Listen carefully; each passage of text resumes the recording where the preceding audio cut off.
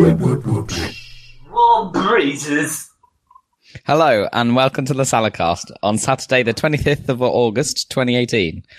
I'm your host, Dan Train. Joining me today, Zachary Burgess. How is Warm Breezes turquoise? And Robert Kemp. Because it's teal. All teal. It's kind of the same thing. Yeah, I don't know. You have to ask B&Q Valspar. Yeah. How they name their colours. The whole point of blue is it's not a warm colour. Therefore calling it warm is like... But it's a breeze, and maybe that particular form of teal is slightly... I don't know... breezier? I mean, I'm sure they were thinking like, oh, it's like the summer sky as you're standing outside and there's a warm breeze. It's like, no, blue is not warm. It's inherently the opposite. If it was cool breeze, would that work, do you think, for the teal colour? Maybe. Sea breeze? Yeah, maybe? sea breeze, there you go. Slightly green water. Or maybe briny breeze. Yeah, maybe not quite so appealing. It's got to be a little more poetic than that, surely, for like a paint name. Like Salt breeze. Salt breeze, yeah, salt breeze. Salty breeze. I think salt breeze would be more like a white of some kind, a slightly bluey white.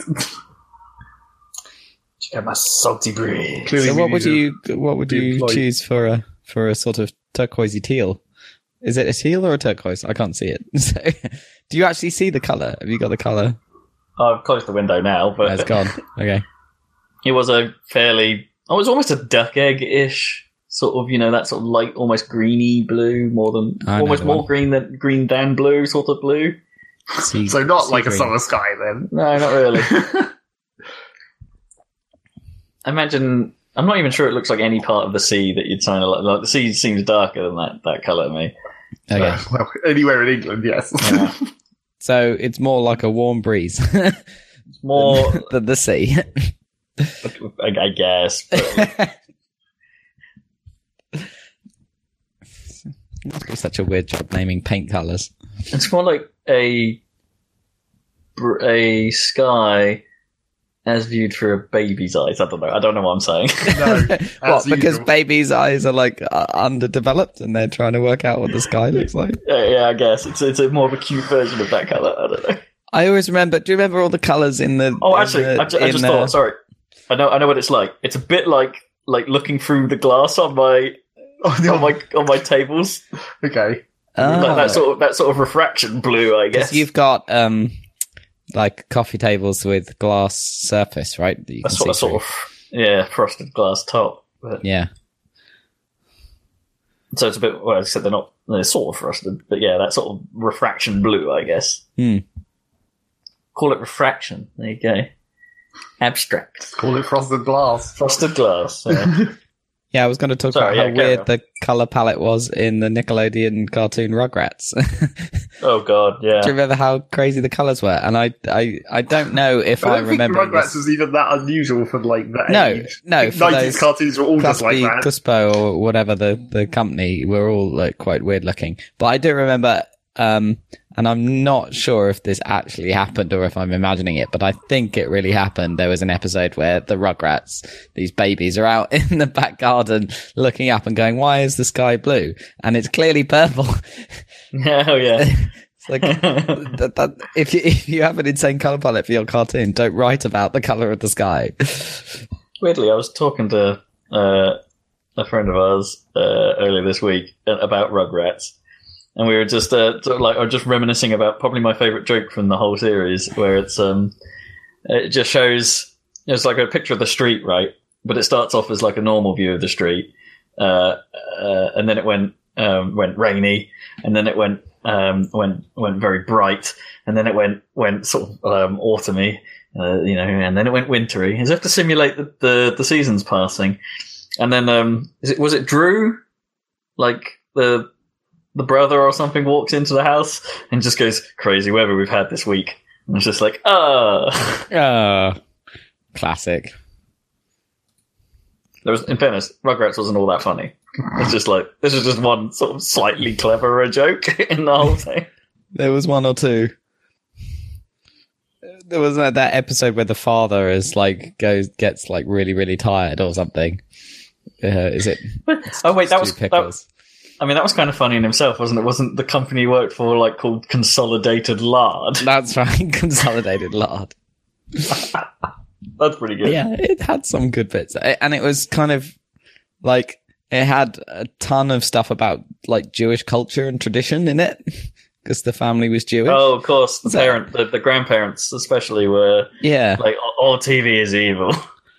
But it was tons of like, there's whole Passover episodes and everything about like Jewish tradition and culture that I wouldn't know about at all, probably, as a kid without Rugrats.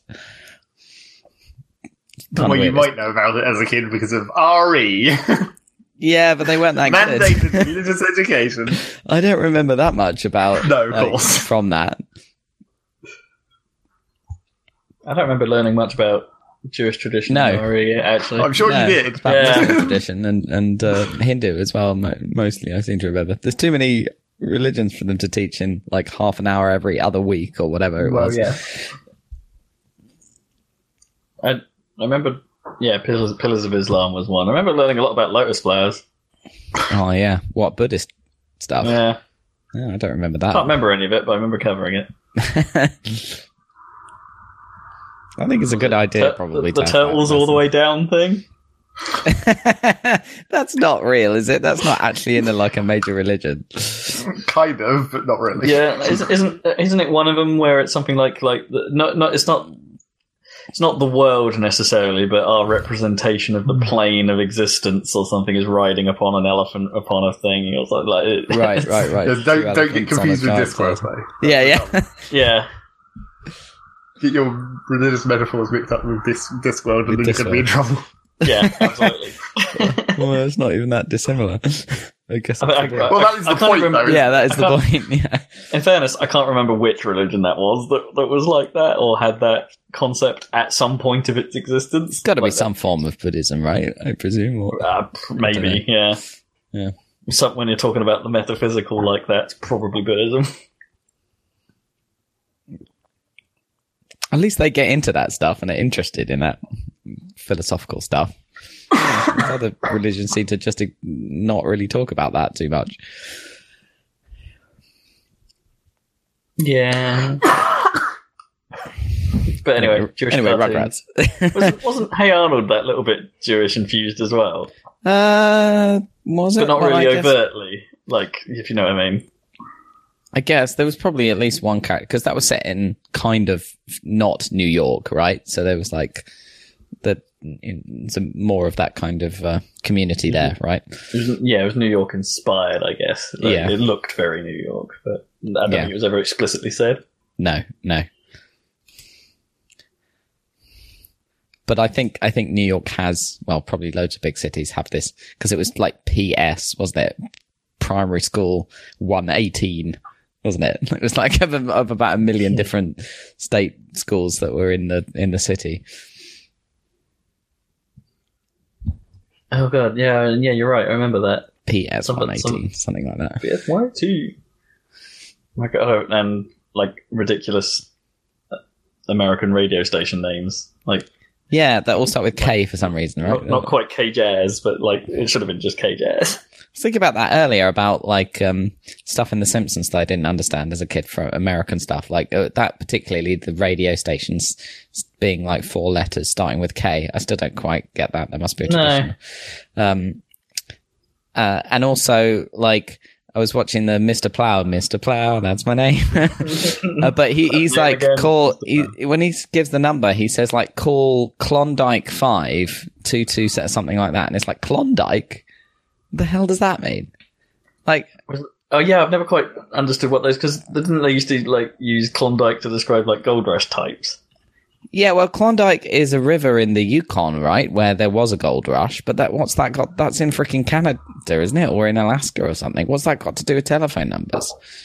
I still don't quite get that. Might have to actually look that up. Okay, maybe that was just a word he could get. Maybe it's that simple.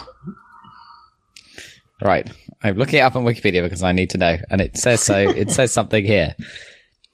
The webpage says something. Words have appeared on the screen. I think the web might always say things. It's just most of it you don't ever want to listen to. Klondike Listen to 5 written words. reflects the old convention for telephone exchange names. So Klondike 5 means 555, apparently. Oh, I don't okay, know why. right, KL5. Okay. All right, that sort of makes sense because, well, in the vague way that a lot of like commercial American telephone numbers all seem to start with 555. So J, K, and L are on the 5 on the dial, right? Yeah. So presumably KL means 5 because... Well, K plus L would be 55, right? So, yeah. Yeah, I guess so. K plus L is 5. So Klondike 5 is 555. Yeah, simply. And 555, it was deliberately, apparently, according to Wikipedia, was deliberately used for like fictional numbers in order that. That's why Rob thinks all the American numbers start with 555 because he's only seen it in American TV shows where they're all that because that's the fake number. Oh, is it? So, is that really it? So 555 is the fake number. Yeah. So TV shows use that because there's no risk of people like Ringing trying it to up. type it for real. Yes. And what? That's so, amazing. Yeah. So special fake numbers start with 555, and KL5 means 555, and KL means Klondike is short for KL. So Klondike 5 is how a fake number can start. Isn't that dumb? There's so many levels to it. Yeah. Not just that 555 is fake number town, and it's a convention that's a pretty good convention. Yeah. That they then went further down. Well, maybe the Klondike convention is just we're not familiar with that level of it. Yeah. Maybe we're only familiar with the number version. Yeah, maybe KL and actually is more of a, being shortened to Klondike is actually fairly more common for some reason. I mean, that's got to be an American thing, right? Because they're more likely to know about the Klondike Gold Rush thing that you were talking about, right? Than we are, I suppose. Although we know about it, but... Yeah. Vaguely. For some reason I've got in my head there might have been a character on some show called Klondike Pete. Probably. Probably. I'm Klondike Pete. I'm going hunting for gold. That's just pretty close to my Shimon voice.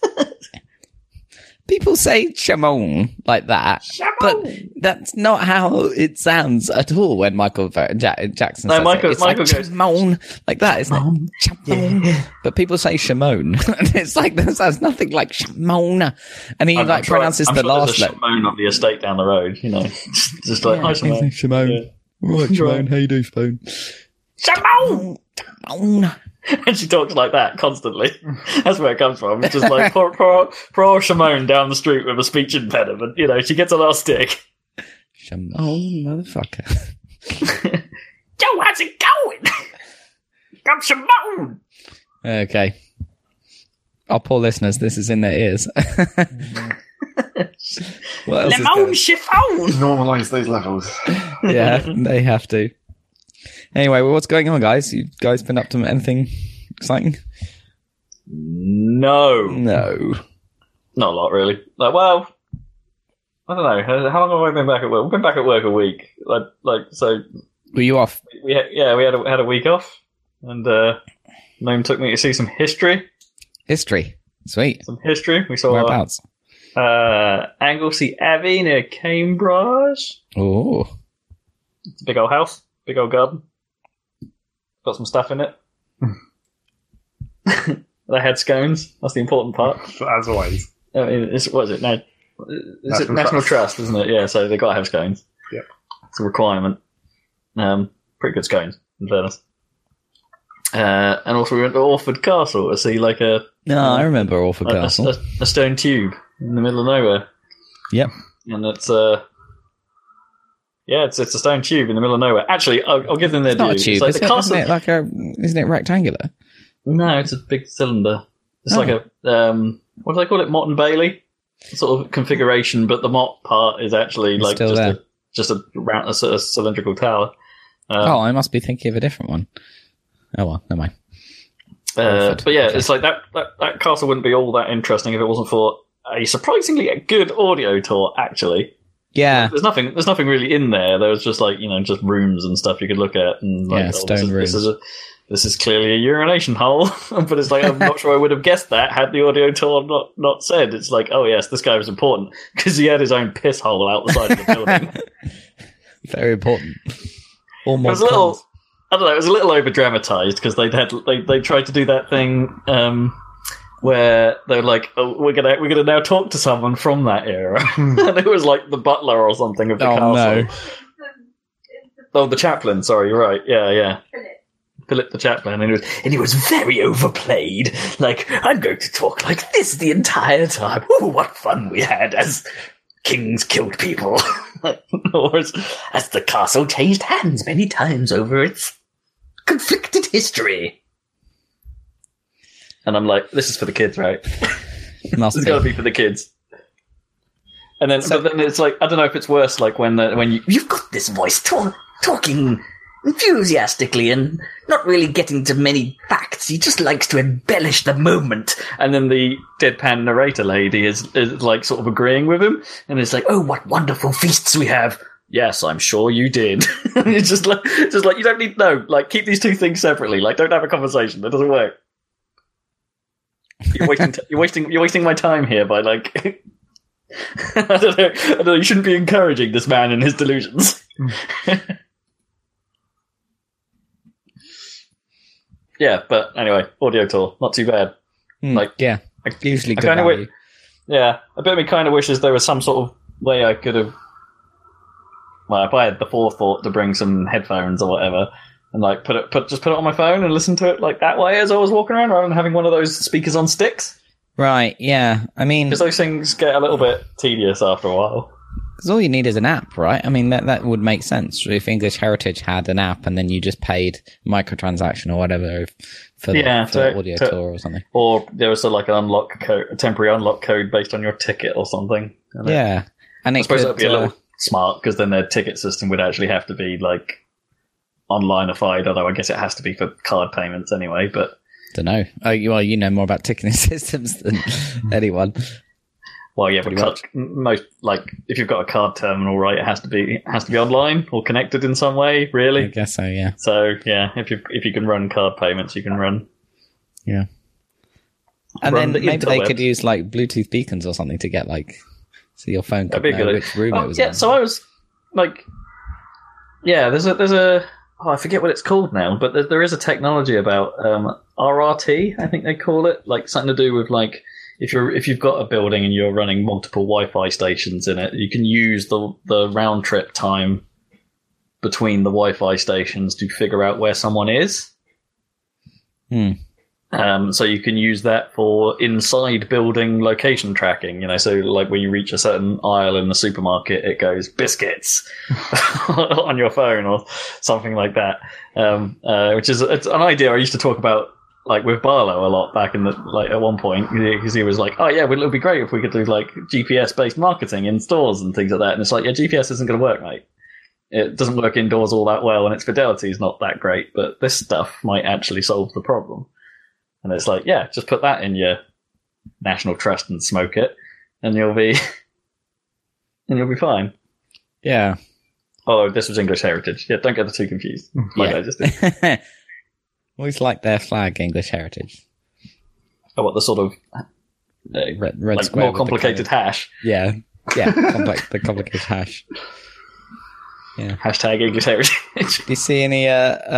Because I don't know if there is anything at Orford Castle, but Orford, like that sandbank out there or whatever, is that there was like early radar stuff, wasn't there? In the place so you can see it from the tower. Like you can see a couple of the pillbox like bunkers, I suppose, where that stuff was trialed. Are you still not allowed to go out there?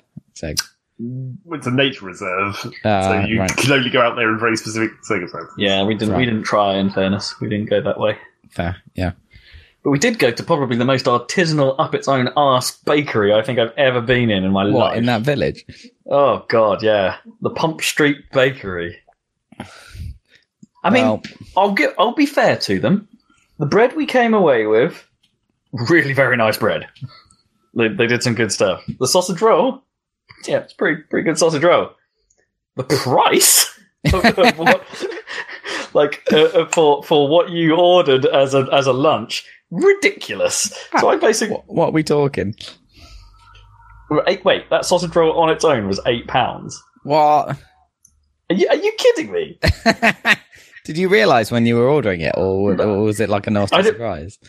Well, the thing, some of it I didn't realise the sausage roll was that much because I don't think it was listed. I think it was just one of their bakery things. But like the rest of it was just like, yeah, it seemed like a lot. But you thought you'd then get a plate of stuff, like when you go to like a regular, quite nice cafe, I suppose, and you order a sandwich. It normally comes with quite tall sandwich, maybe with some nice bread and some decent filling. Get a bit of salad on the side, maybe some crisps, something. You get sort of a little platter. No, you get bugger all with this thing, right? So it was basically a piece of toast, admittedly on their very nice bread, but a piece of toast, right? And I was going for something called, it was like a tomato and mozzarella tartine. You're basically trying to eat a pizza, is what you're saying. Yeah, kind of. Their options were a little bit too healthy for me. So it was like, which one has? How close can I get to a pizza? Yeah, excellent. So it had some fruit on it as well. Like, tomatoes are fruit, so some other fruit. Good. I think it might have been pomegranate or something like that. I don't know. But yeah, it was, and first it was a nice big ball of mozzarella, and it was just on this. It was just basically a ball of mozzarella and some chopped tomatoes on a piece of toast. And it was like £8 or something ridiculous. And it's like, you've got to be kidding me. And there was nothing with it. The coffee was okay. And not badly priced. But yeah, artisanal bakeries. What a load of crap. Yeah, they can be. You just have to find one that does like insane like cronuts or some bullshit like that. Then it's maybe worth it.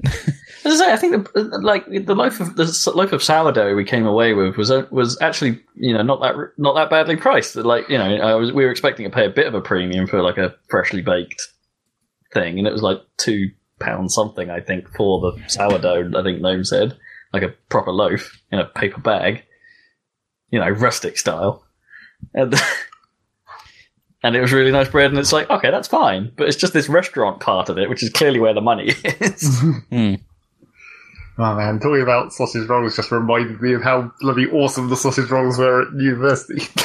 The university shop in the middle of campus just had the label warm as well, so you could have them just on the way to lectures in the morning. It was like, holy shit, these are the best. Oh, mate, you make it like there are two things from my I suppose educational past. Food-wise, that I am incredibly three if we count chip for chip. Chip for chip, the best deal ever. Yeah, I give Dan a crisp or two, and he gives me a chip. That's how it works, chip for chip. Amazing deal. Yeah, worked out well for everyone. A bit of variety to our meals. Yeah, everyone benefits. But also, was it the bacon, the bacon baguette they used to do at the Ipswich School breakfast canteen? That was so good. There's something about the gorgeous bit of baguette, lovely bits of bacon, loads of butter in there. Excellent. I missed that. No one's done a bacon baguette thing since. It's grand. And also the Sukaf, man, in Southampton. Love that place. Used to do a lovely. I can't remember. Actually, this is the bit I can't actually remember whether it was a chicken burger or a regular burger I used to have. No, it was a regular burger. It's definitely a regular burger. And it wasn't the best meat in the world, but it was the combination of that, bit of mayonnaise, its ultra floury bun, and the curly fries. Oh, man. That's a meal of kings. It's just cafe. Yeah, it's just it's a certain level of skank that is probably the most satisfying level of skank. It's skank level. Yeah, it's it's bad, but it's also dirt cheap and amazingly satisfying for some reason. And not that bad, I guess. No. I mean, it tastes great, but it's the quality, I suppose, if you're being artisanal about it. What's been put in front of you has come out of a freezer bag. But it tasted great. And it was exactly what you needed in the middle of a day. And now that's talking about sausage rolls and freezer bags has reminded me of our Christmas antics every year. Oh, wait, just because all of the... Because all the cheap-ass... All the Crimbo food. Christmas foods that just come in giant bags. Yeah. We just buy so many fucking sausage rolls. What are we eating tonight? Where we've got 50 sausage rolls in a bag. Should we have those? Yes, we shall. And those were still pretty good for frozen yeah. air sausage rolls. Weren't bad. In fact, none of that stuff was too bad. Like, I don't know, I thought some of it was quite variable. Like, I used to get the like, seasoned chicken goujons were sometimes really bloody nice. Like, they'd go all crispy and be, like, seasoned in just the right way. And sometimes they'd go, like, weirdly, like, overly juicy. Like, the crumb would be soggy for some reason when they came out of the oven. I'm not quite sure what caused that. So they were a risk. They could be amazing, but they could be a complete letdown. So, just in case, prepare to put them in a sandwich so you don't really notice it that much. I was goaded on this week to put on, like, to potentially have a leftover bit of pizza, like, after saying everything's better when you put in 2 slices of bread. It's like, well, put this leftover bit of pizza in 2 slices of bread. Pizza sandwich? Pizza sandwich. I didn't. Slightly I haven't quite brought myself to that, but I'm tempted. Ooh. Well, what you should do is just... This sounds way more gross, but I think it would be more edible, is just scrape the toppings off and put those in the sandwich. I mean, sure, yeah. Get rid of the manky old bread and have nice fresh bread. I'm sure that would be absolutely fine, but, you know, once you oven a one-day-old pizza, like, from Domino's especially, it's not that bad. Also, I ovened a cheese on toast. Ovened? Like, Sure. like a cheese and ham toasty, because it was next to my pizza slice. So I was eating that up. So you're just making 2 different kinds of pizza. Kinda, yeah. Right, it's all about pizza. Non-stop pizza. You know it. So I just wanted to see if it would work, basically. So I made like a cheese and ham sandwich and was like, what would make this more interesting? If it was a toasty, but couldn't be bothered to get like the sandwich toaster out or anything like that. So I was like, I'll just bung Even it though in the you oven. have one of those. Yeah, I know, Which is but- very specifically Yeah, designed but for this they're purpose. always up on a shelf, aren't they? They're never actually plugged in or any way Well, useful. mine's down on a shelf. Yeah, but that doesn't matter, does it? Because you just pull it out and plug it in, and Yeah, you but don't you even have clean to. it. You don't even have to. unless That's a controversial viewpoint. unless you get severe cheese spillage, you can get away with not. So moderate cheese spillage is acceptable. Yeah, Noam has given us some dirty looks here about not cleaning a sandwich toaster. and even if I think you can at least get away with wiping it down. Like you don't even have to do that much if it doesn't have major cheese spillage. Just let it cool off, wipe it down, and that's it. That's that. Can that be my military name? I mean, you remember what we did with the foreman? What did we do with the foreman? I mean, there's one sat under my TV still. Not that one. The PlayStation. No, the foreman grill. The that we had. actual foreman. Oh, okay, yeah, that thing. That could definitely go without washing. It's like, Yeah, because it's things grease. actually sort of dripped off fairly well yeah, because of the angle. and because it's grease, it just heats back up again, And you could- cook it off. It's And all you good. could, just towel off. Yep, paper towel it. Or, cook chicken on it, where there's practically no grease anyway. Yes, those kind of devices. I was thinking again, like, we should get, like, a griddle for the barbecue. For, like, not necessarily for burgers, but for, like, What's doing, a like, griddle big exactly again? old bits of meat. It's like, it's basically more metal. You just stick on a hot sauce. It just makes it more stable to put things All on. metal. Yeah. Right, okay. Metal! So, yeah, we're mainly for, like, I guess for doing, like, steaks or, like, maybe some, like, a stable platform for halloumi. Yeah, that would probably help Yeah. for your cheese disasters. Yeah, they keep falling between the grills. Yeah. I think there's a bit of cheese probably still in there. Probably. Well, we've segued into Kitchen Bitchin'. Yeah. Well, I think if we that should maybe counts. move on before we continue talking about pizza, and it makes us even more hungry than we already are. Okay, fair. Well, this is a podcast about video games, and we have news about video games For a this change. week. For a change. Stuff happened. Kind of. Rob, do the honours. I mean, yeah, sort of stuff happened. It wasn't exactly like mind-melting reveal week. It's not a proper E3, but Gamescom happened. Which is technically the biggest convention in the world now, I think. Really? Like, it's like the amount of floor space needed is way bigger than E3 because it's a public-facing one. And where is it? It's in Europe, right? It's Germany. Germany. Deutschland. I mean, like, the Prime Minister of the region in which it's held, like, did a speech at the opening ceremony thing. Saying thank you for coming and spending all your money in our town. Well, pretty much, yeah. It's kind of a big deal for them because I think Germany actually pumps a lot of money into these events, like the government and stuff, to run them and stuff. So it's like it's kind of a thing. But anyway, yeah. What that usually means is that because it's such a large event, we'll get a trickle of information about the stuff they already announced at E3. Because it's such a large event, we get shit. Because apparently no one actually cares. The thing is everyone waits for months and months and months until the first big event, which is obviously E3, and it's like, okay, now we can talk about everything. And now this is like a month and a bit later. It's like, what have they got left? Yeah, but you'd think, like, being this much closer to, like, the holiday season, this would be a better time to advertise your shit, so people don't forget about it like you do with E3. Maybe. And there are some announcements in Gamescom that are sometimes tailored to the European audience. Like, they were talking about the Halo arcade game, which is not news anymore in America because it's about. Whereas here, they were like, yeah, but there was no plans for it to come over here. But it's like, oh, but now there is. But there's not a lot of that. Because, games are global for the most part. Indeed. So yeah, there's a drip feed of new information. Where shall we start? For some reason my notes have gone to E3. That's not right. Here we go. Right. Let's do possibly the least interesting bit of news that we wanted to talk about for us, anyway. Okay, reverse order. Let's talk about the Settlers. It's a theoretically interesting bit of news, except for they've made like 4 or 5 games that have been bad since 3. Yeah, so how many of them have we actually played? Now? Oh, is it the same? So it is still Blue Byte. Amazingly, it is still Blue Byte, the original studio, the original German studio. They're just owned by Ubisoft now, so they're Ubisoft Blue Byte. Okay, but it's the same guys, the same Dr. Drago Madcap Chase developers. When are they making Dr. Drago's Madcap Chase 2? Yeah, they absolutely should, man. Mario Party competitor.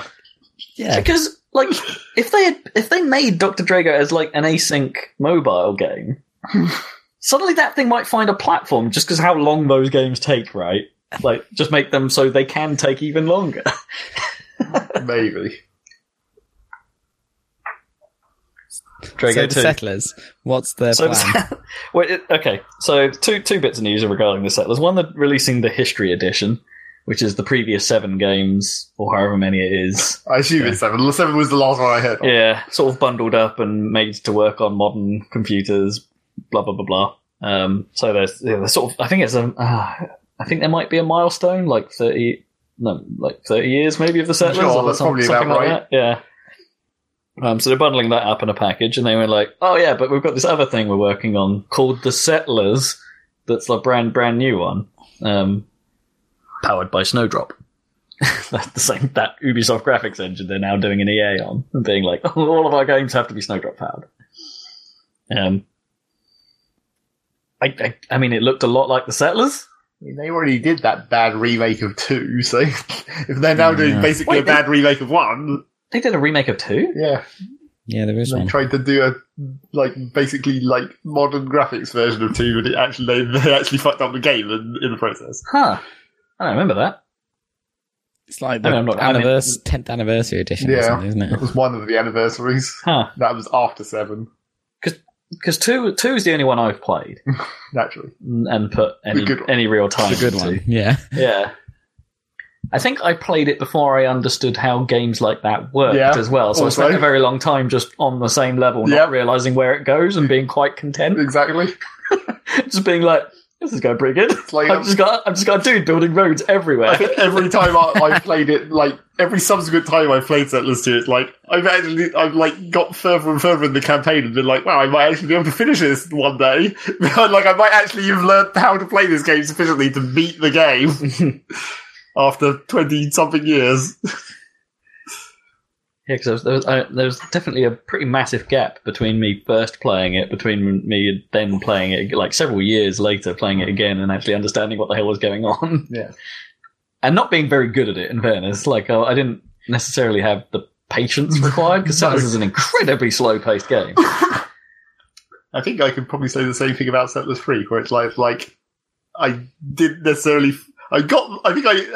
Comparatively, I understood that one better because it was a more recent game, yeah, I guess.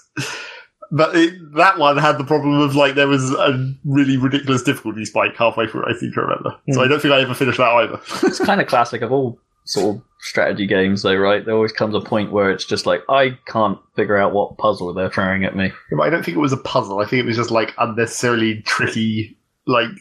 It stacked everything too far in the enemy's favour, and you had to do things very carefully, rather than just moderately carefully. Just your normal sort of like normal amounts of care. Yeah.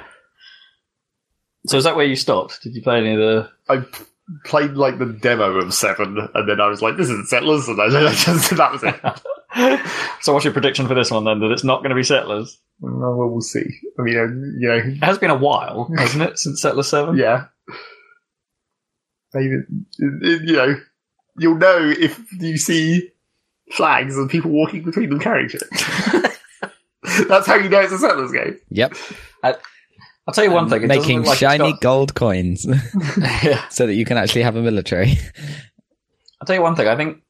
I think like it didn't look terrible from the little bit they showed. It didn't really look much like gameplay, in fairness. Like it's hard to tell how the gameplay actually functions from a trailer for a game like this, I guess. But it did look like the visuals had lost some character. Because Settlers has had like 5 different characters. Well, when they got to 7, it basically turned into like it started looking more like Age of Empires style, just like generic medieval. Here's a brown guy in cloth. And also, I think a guy in brown cloth. From what I remember, came out very badly.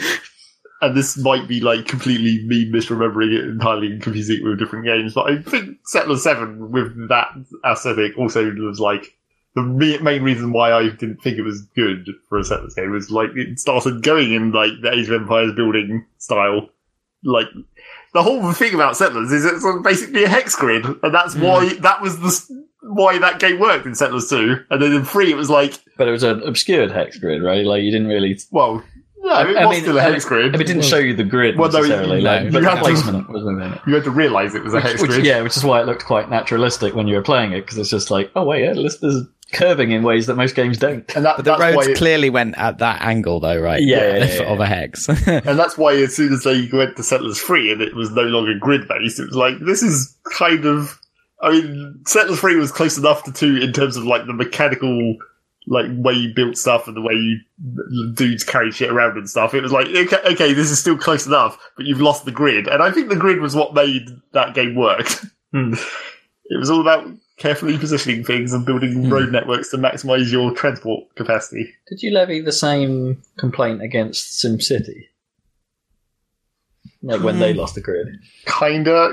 That wasn't the only problem with that game, though, was it? No, clearly not. SimCity was more a matter of like, they didn't give you enough options to control the things that you wanted to do related to the grid. Like, when you wanted to build 2 parallel roads that were exactly far enough apart to fit in a full width of building zone or whatever, they didn't really give you much guidelines for that.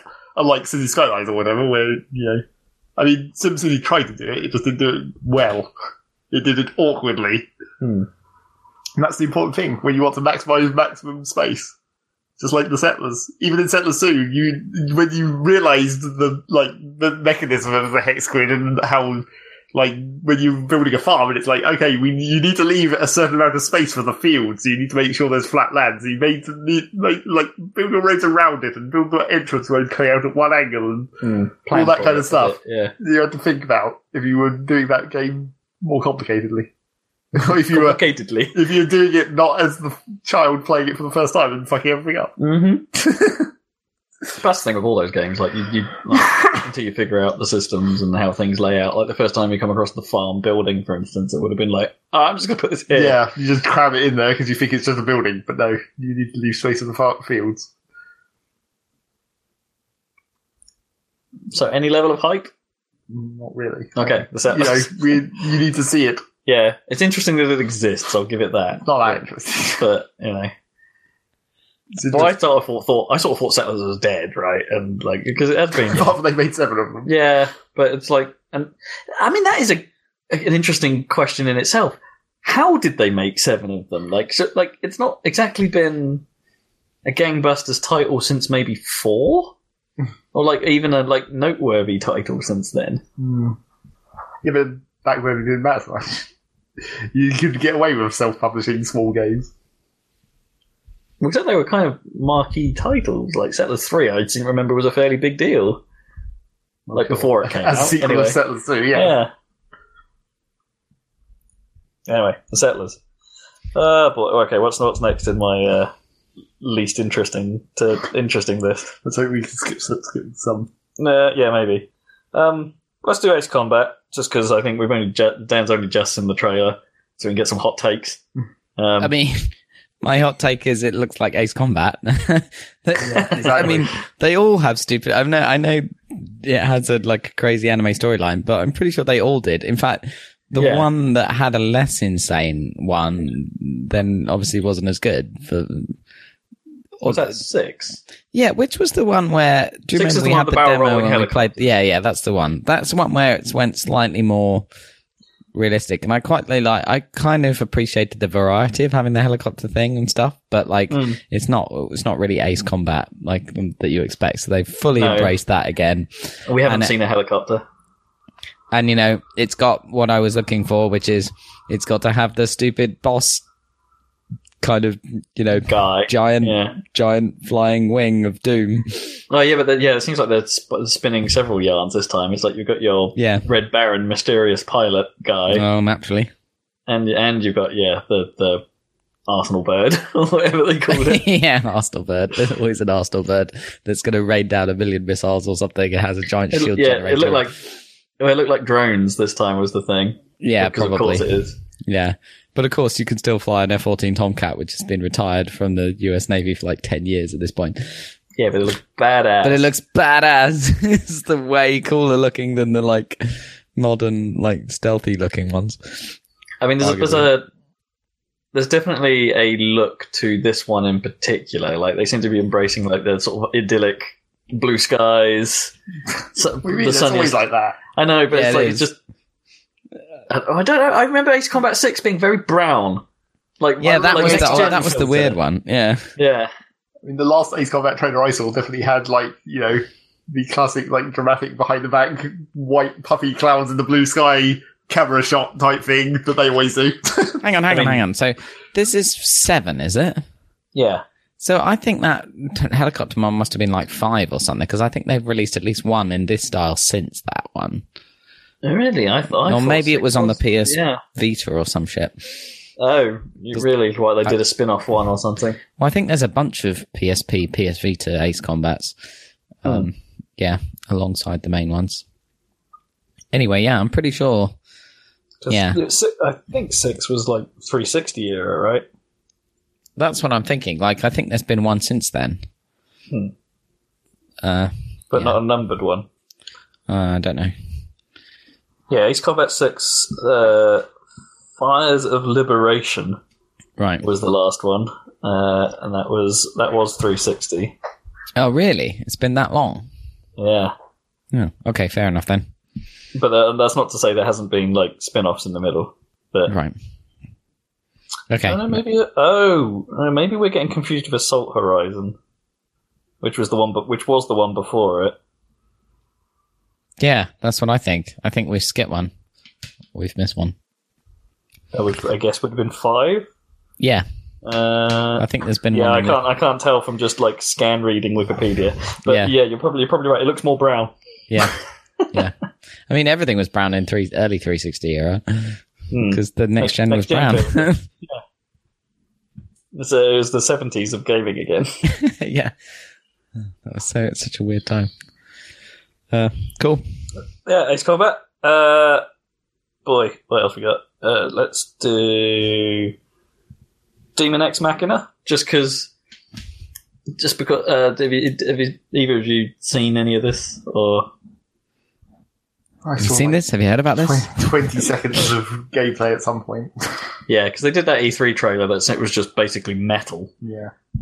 And this was more of the same. It's but it's metal in a very specific way. It kind of reminds me of it's somewhere in between modern baby metal, shall we say, and like the Hellbender soundtrack, or I don't know, like something like, or like that sort of riff sampled music from like that, like the early 3D game era. I don't know, because it likes to just sort of be playing like a repetitive guitar riff over and over again, and then stop and go. You know, I'm digging it. I'm digging that bit, but the actual like look and feel of the game is starting to look more intriguing. I thought the E3 trailer was a bit weird looking, but this showed some insight into like, okay, so all the mechs don't walk; they sort of roller skate around like jet skates. Yeah, and they can fly a bit, but it's sort of cell shaded, but sort of muted color palette cell shading, and it looks good. Switch exclusive. It's got style. Okay. It's like, this is starting to, like, I don't know, it's one of those games that reminds me of, like, when the Wii started trying to be edgy in a way that no one else was. Yeah. Do you know what I mean? They're trying, like, it feels like some devs are trying things and Nintendo are letting them. Letting them, yeah. Yeah, or encouraging them. I don't think giant mech combat is that edgy. No, but there's something about the style of it, like, you know, the way they're presenting it right now, that's really interesting. Whether or not that will actually translate into the game at the end of it is still immensely questionable. But yeah, all I've already said is that it's going to be out in 2019, so we've got a while to wait. Shenmue 3, also we've got a while to wait. That is less than infinite time, though. It is, as of today, 367 days away. So August 27th, 2019 will be when it comes out. They've set a date. Shenmue 3 is real. But a date that's so far away that that's not going to be the date. That they'll probably move it, yeah. They did put out a trailer for it and, you know, casually threw in a shot of Ryu meeting main antagonist Lan Di. How are the faces looking? It's a bit early for that, isn't it? Yeah. They actually done like 7 game series. It was more than that. It was like 11 chapters or something that was originally planned, something like that. I think they've changed that somewhat, I think. But yeah, it's like you can't casually drop that in a trailer a year away, surely. Like, where they don't even look that bothered to be in front of each other. They're just sort of like Ryu meets Ryu's face never really looked that bothered. He's not bothered by anything ever. Yeah, but does it move? I mean, there was facial animation this time. Wow. Maybe that bit that they showed was like, maybe he's undercover or something. Maybe he's like, the boss guy is right in front of me, but I can't do anything because this isn't the time. Yeah, maybe he doesn't know, but yeah, I'm sure Lan Di would know. I don't know, would he? Because I think the murder of Ryu's dad must have happened not while Ryu was like a kid, right? It happened when he was very close to his current age. But he also wasn't there. True. As far as we know. I can't remember. A bit of me does kind of actually want to play those first 2 games again, but I know that'll be like another epic slog. Yeah. And it's, you know, now that those remasters are now out on Steam, semi-remasters, like they work on PC now. Yeah, it's real for now. And I'm not sure, we haven't really seen how the game actually plays. And, from its look alone, I don't think it's all that. It's clearly being made on a bit of a budget, I guess. But it looks like the old games with a slightly newer coat of paint. But the old games looked amazing for the time. That's the problem. For the time, they were very impressive, yeah. Whereas this now looks too much like that. There's a sort of... like a retro thing. Yeah, sort of like the way things move still looks that little bit stilted. What's the word I'm looking for? Stilted. Stunted. Yeah, stilted is right. Yeah, just that little bit stiff, that little bit not quite right. And it's. I was thinking about this the other day, and I can't remember what else I was thinking about watching or that had a similar animation problem. Is that thing where basically it's like the animation frame rate is constant, like motions are just smooth, constant motion. And that's not actually. I mean, it's a smooth animation, but it's too smooth. You haven't accounted for realism. I know what you mean. It's like the keyframes are quite a distance apart, and it just moves in a constant speed between those 2 points. Yeah. Rather than it being eased and things like that. I can't remember what that was. It was I was watching something that was like pixel art where it was trying to do some like nice, almost in the sort of old school Prince of Persia rotoscope style pixel art motion, except it was clearly not rotoscoped, it was hand animated, which gave it that like too many smooth frames where it's just like, that's not how real motion actually happens. Real motion can be way more abrupt than just like really smooth. Yeah, no, it's like some games that use like a rendering engine a bit like how Flash animates. Do you know what I mean? Like Scribblenauts might fall into this category a little bit, although that's intentionally like that. But there are some games that have that sort of like everything is just a moving part in some way that they're then. Well, I don't know about moving parts. It's just like I mean, that's a weird example because it's pixel art, right? And someone's made it like that. It's the keyframing problem. The way I imagine it is like you have your start frame and your end frame. And then in order to smooth the animation, you just keep adding frames in between. But you've just added a bunch of frames and then you just run through them at a constant rate. And it's like, that's not really how motion actually works. Rather than perhaps making a big jump at the start and smaller jumps at the end as something slows down or vice versa. Yeah, exactly. If you just keep dividing the time period and adding another frame in, it'll be well smooth, but it won't be realistic. Yeah, I think like brawler animations in like 99 Vidas and Scott Pilgrim are good examples of that. Like there's a couple of frames of wind up where the hand like doesn't move all that much. Yeah. And then you get like one frame where it's gone all the way out. Yeah. And then you get effects going around the hand as the follow up frame. So it's like, a little bit of a swing going on there, which is nice. And it feels better as well. Like, because you get that, whack kind of sensation. Well, and, you need it to be nearly instant to your button press, ideally. Nearly instant, yeah. You can have a couple of frames of finesse in most games. And obviously in fighting games, that wind up is super critical. Because that's technical as well as visual. Yeah. Yeah, I know what you mean. There's a bit of that. There's a bit of that old school animation going on. I watched a video actually this week about Sonic Adventure 2's cutscenes and how not as bad as Sonic Adventure 1's cutscenes. There's that, but it was more about how much worse they got in the ports, like all the rendering errors were introduced and all the lighting issues, and there's way more than I thought there was. Like what, like the GameCube port, or the GameCube port is actually kind of terrible when you look at it graphically. Played, isn't it? That's the one Zach played. I've got the Dreamcast original, but. And there's clearly some things between the hardware that they couldn't overcome in the time period they had. Like, the game is generally better in terms of stability and the stuff they added. Like, in terms of content, Battle is better. But the actual engine running on GameCube is significantly poorer in some meaningful ways. Although it does run at speed and they do throw in extra objects. It's like polygons don't seem to be the problem. But lighting and texturing and shadows, they seem to have a real trouble on GameCube for some reason, which is weird. Anyway, it was worth a watch. It was quite fun. Also, just to remind me of how kind of generally bad those cutscenes are anyway. Shouldn't have watched that ahead of us playing it, though. I know. It.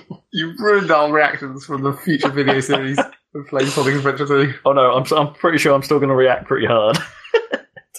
Is that your next in line? No, it's not next in line. Probably. Who knows? There's plenty of Sonic games to tear apart. Yeah. Let's move on. Let's go Soul Calibur 6. So, this was a tale of two trailers for me. There was the one I saw first was, I guess you call it a story trailer-ish, but it was a little bit confusingly shot, so I've still got some questions about it. It looked like they were going. The upside is it looked like they were bringing back a mode similar to Soul Calibur 2's Edgemaster, like story-ish thing, and it's like, which was clearly the best part of Soul Calibur 2, and I haven't seen any of them since then do anything that was that good. So it's like, they finally got it. They finally put this in. They made it look like the character creator might be actually part of the story, so you're playing as your character rather than as one of the main characters, which could be interesting. Although, again, that could just be the weird way that trailer was cut, talking to me there. But good news, that character creator is back, and it still looks madness. After Tekken 7's was mildly disappointing. And also, it looks like, again, the sort of thing I think I may have mentioned this before, but there was I had the problem with Soul Calibur 6 in all of that I've seen so far, in that it kind of looks like Soul Calibur. And I mean that in the sense that it doesn't look like they've taken the lessons learnt from Tekken 7 and put them in the game. Like some of the cooler stuff, like some of the effects, some of the slowdown, some of the nice camera patterns, and some of the just general extra bombast they added to 7 looked like it was lacking. And so my fears of that have been somewhat put to rest, because they do have the slowdown stuff. In fact, they almost look more dramatic now, but not like even in amongst all the weird flashy like trails and sparks and stuff that usually happen in a Soul Calibur game. Right. So they have done some of that stuff, and it does look it looks cool to see in action. That's good. So yeah, I'm kind of back in on that front. On the core gameplay, I'm back in by the looks of it. However, they're already starting to be annoying in that the game's not even out yet, and they're talking about DLC characters, of which the first one is bloody Tira, who's like my favourite from the last 2 Soul Calibur games. She's the one with the crazy circle blade thing. You know what I mean? The big hula hoop. Right, yeah. And she's a DLC character. And it's like, yeah, this game's not ready out. Get hyped for things you can spend more money on, people. Yeah, great. Ugh. It's like I hate this practice twofold. One, like selling your DLC before your game is out. Yeah, that's dumb. Bad idea. Especially when you're saying, like, yeah, this character's ready to go, but it's not going to be in the game. It's like, it's just a bad look. And also, like, yeah, it's Tira, man. It's like she's been a main character in the last few games since Soul Calibur 3. Yeah, don't make her The last DLC. 2 games. 3, 4, 5. Well, 3 games. kind of. Most of the games, in fact. I guess. Although they did say Talim's back, because I don't think she was in 5. Wait, this is the whole children problem. Oh, well, yeah, but there wasn't an equivalent. No. There wasn't even a Talim equivalent in 5. And it's like, yes, one of my main from Soul Calibur 2 is back. Good stuff. Although I still don't think we've seen, like, Raphael. There's no, like, no good! or whatever. No crazy fencing going on. But yeah, I remain optimistic, but they've already started to show their hand that it's like maybe there aren't that many characters in the base game. Maybe. And you're going to have to pay more for more. Which would suck.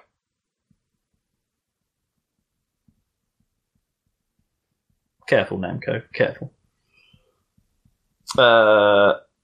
Let's touch on... In a similar vein, let's touch on Devil May Cry 5. Like, I kind of want this game to be good, but having played Devil May Cry 4 recently, I am skeptical, to say the least, given how... it's hard to find someone saying bad things about Devil May Cry, except Devil May Cry 2. Right. And it's... And I feel a little bit like, what's this really about? Like, why do people really dig it as much as they do? And it's like, and then you watch a trailer for Devil May Cry 5 and you think, okay, stylistically, yeah, I really get it. This is a trailer, like they're actually showing some combat now, and it looks rad.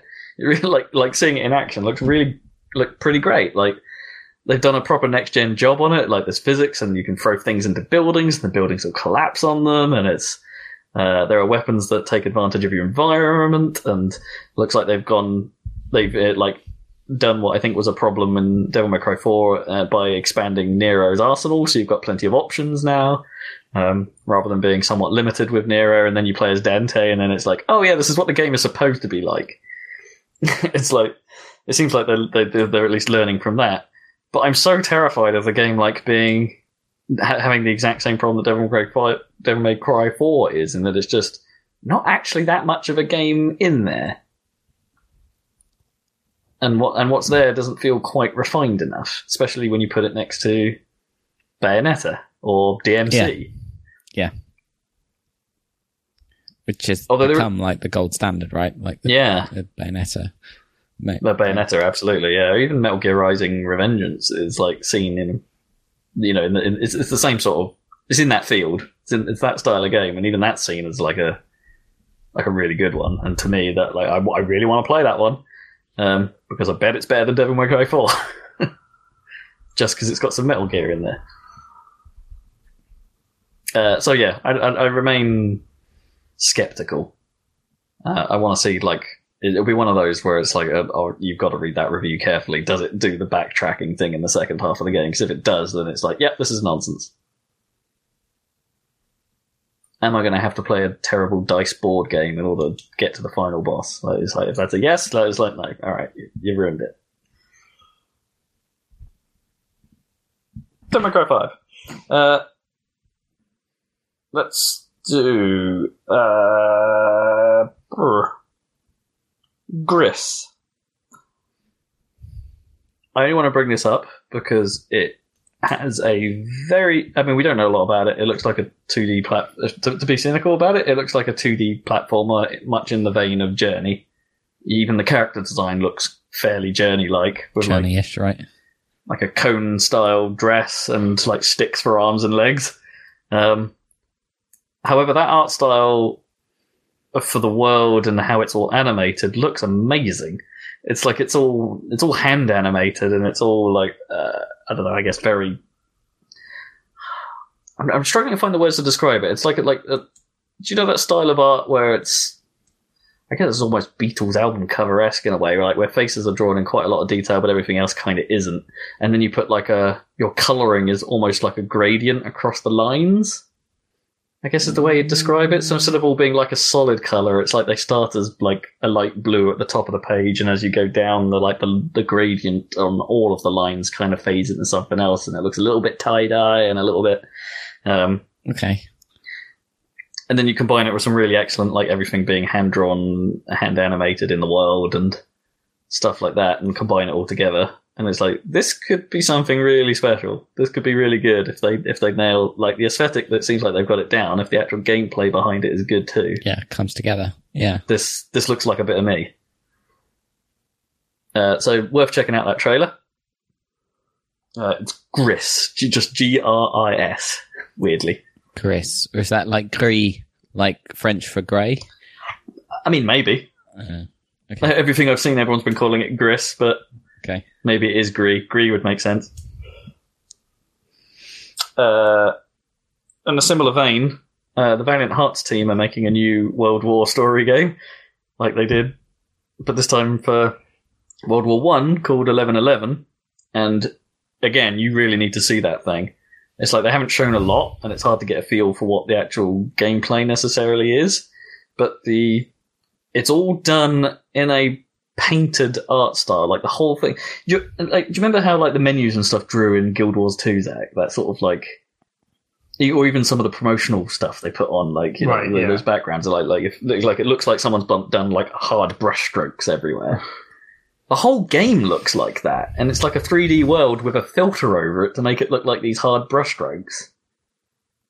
So everything's kind of like permanently out of focus a little bit, but. It's something. It's really something. Like, go check that out. And you know for a fact from Valiant Hearts that these guys know how to treat the subject matter. So, yeah, one to watch, I think. And finally, surprise of the show. Let's talk Windjammers 2. Okay. Get hype. Man, get hype. I mean, is it literally Windjammers 2? Don't get that hype, though. I mean, that is the title of the game. It's Windjammers 2. And it looks like it might be a Switch exclusive. Okay.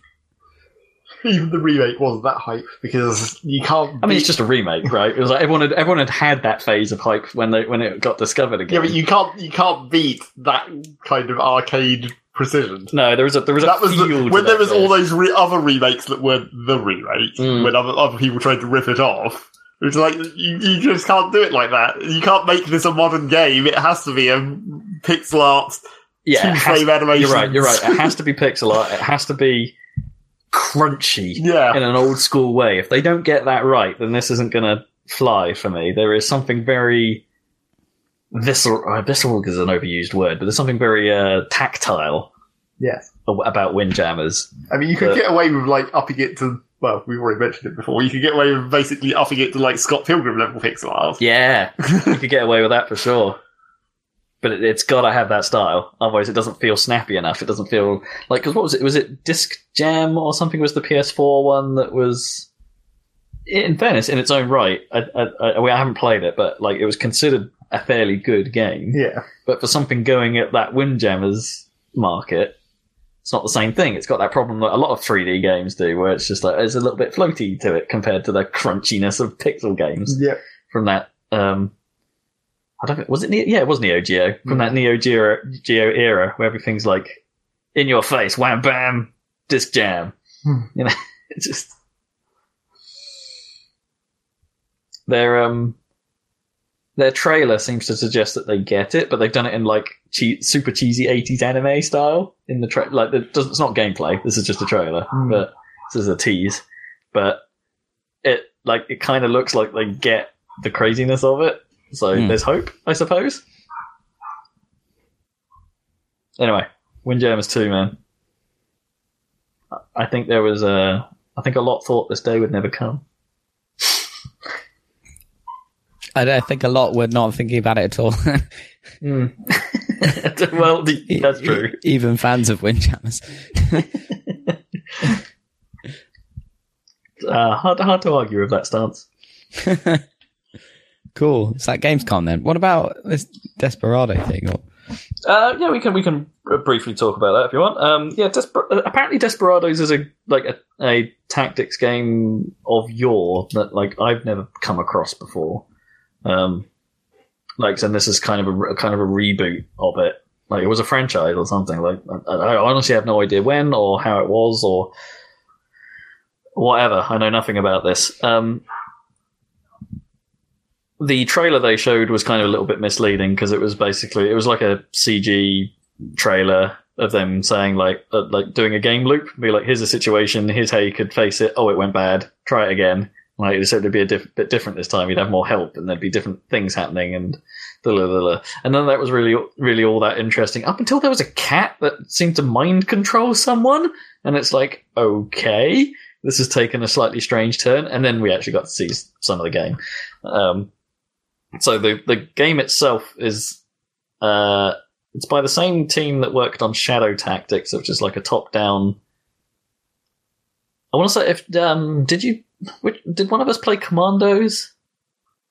I tried to play Commandos 2 at some point. Right. This past. So it's that, like, it's that style for sure. Yeah, well, that depends exactly how like close to that side. Yeah, how mechanically it seems. It's like the difference between Commandos and XCOM is actually quite different. Yeah.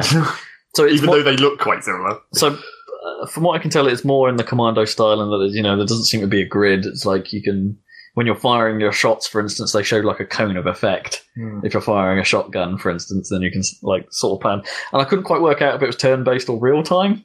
Like I don't know, like if you could pause and then, or if it's like the pause and go sort of action. Where it's like pause, choose what everyone's doing, then execute. But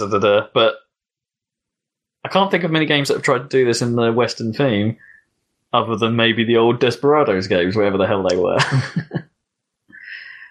So, I don't know, for tactical players that I guess Zach is and maybe Dan would be at times, this might be worth a shout, especially given that, Dan, you like Westerns. I mean, I like Red Dead. Exactly, yeah. And Western is like a criminally underused, well, was before Red Dead, like setting for video games. It's pretty perfect.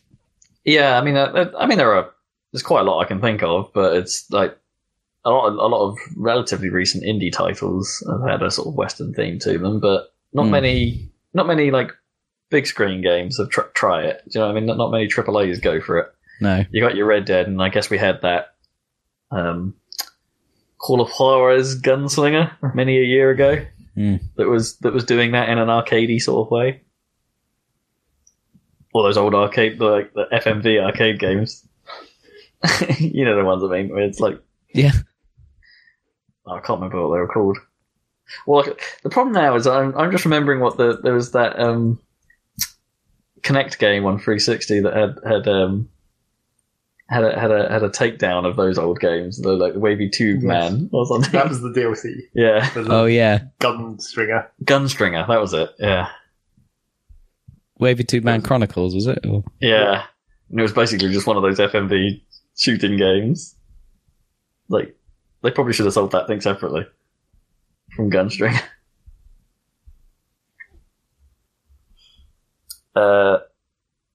Yeah, and that was that, really. That's all I know about it at this point. Presumably there'll be more detailed analysis if you go digging. It's the trouble with tactics games, they're hard to show. It's the trouble with the settlers. Yes. You've got to get your hands on it, sink some time into it. So, that's the Gamescom show, or at least the things that we care to talk about. Yeah, there's a lot more happened, but I would argue that not a lot of it was all that interesting. Yeah. Don't watch the Inside Xbox show, for instance. It's not a press conference. It's kind of tedious. But there was a press conference, unrelated to Gamescom, I presume, from NVidia. Yeah, this predated Gamescom by like a day. Where they've finally announced a new series of graphics cards. Get your wallets at the ready. These things Prepare your wallets. pricey. So what are they called? RTX, is that right? The RTX, and they're also calling it the 20 series. So they're not doing 11 cards. They've jumped from 10 all the way to 20. Wow. Because numbers, I don't know. Because numbers, yeah. So on paper, these things are... NVIDIA are claiming a 6 times performance jump this generation over the last generation of cards. So what? Yeah, like, I think... What, comparing like apples to apples, like for like. That was the.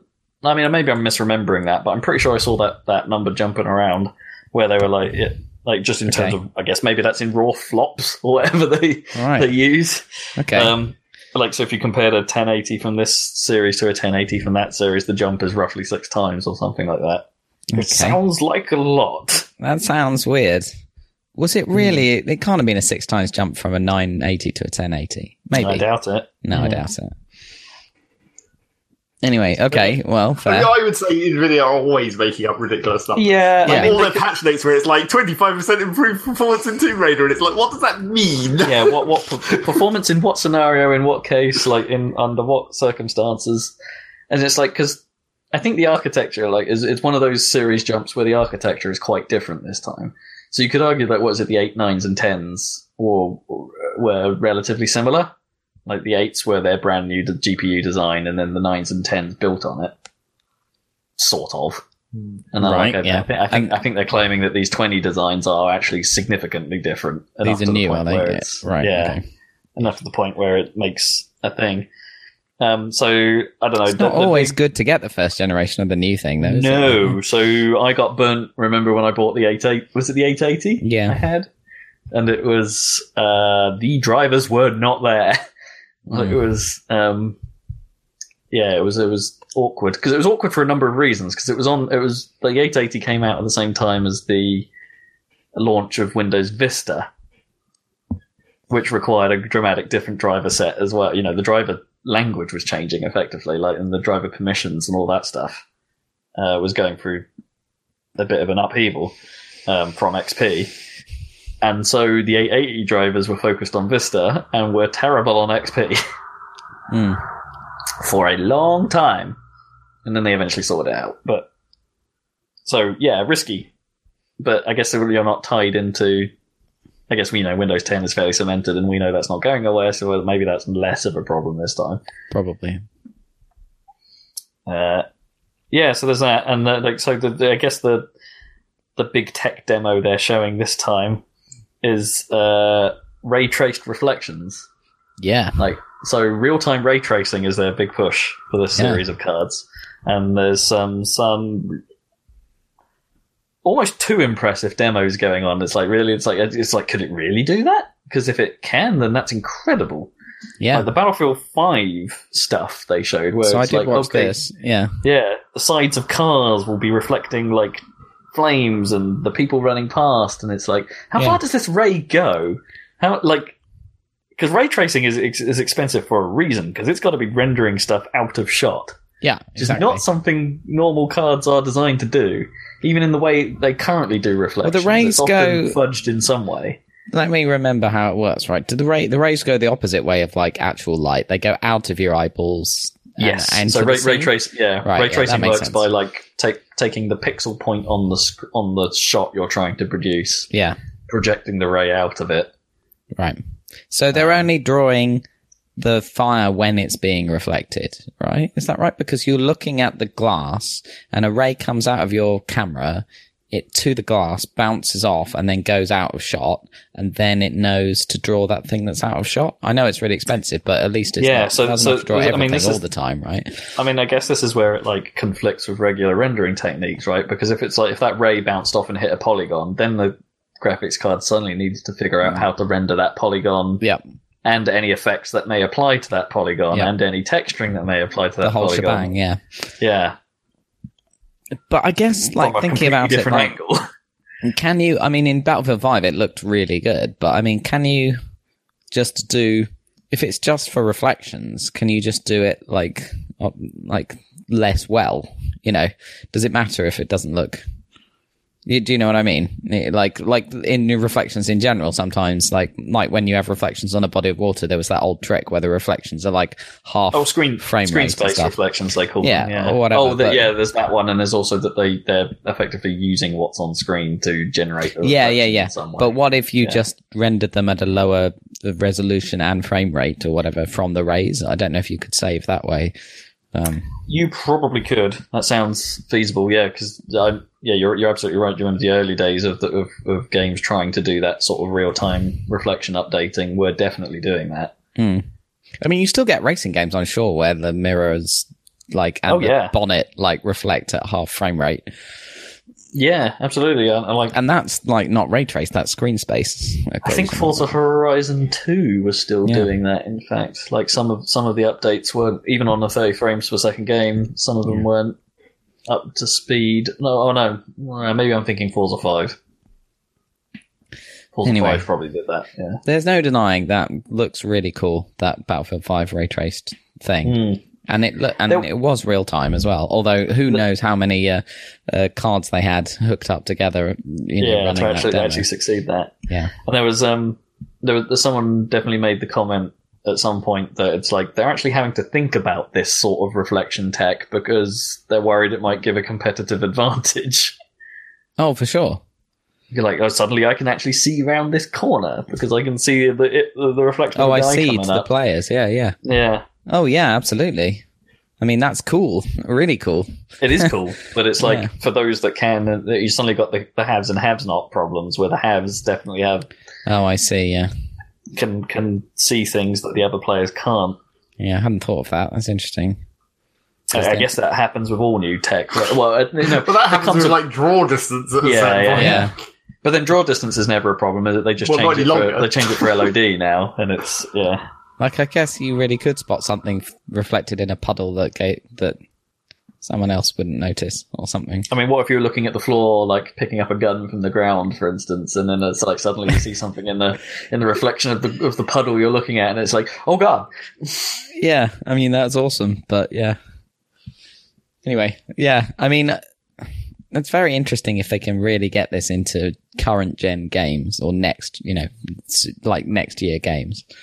With these cards, because that is genuinely something new, which is quite nice. Oh yeah, I mean it's something consoles can't do, as well.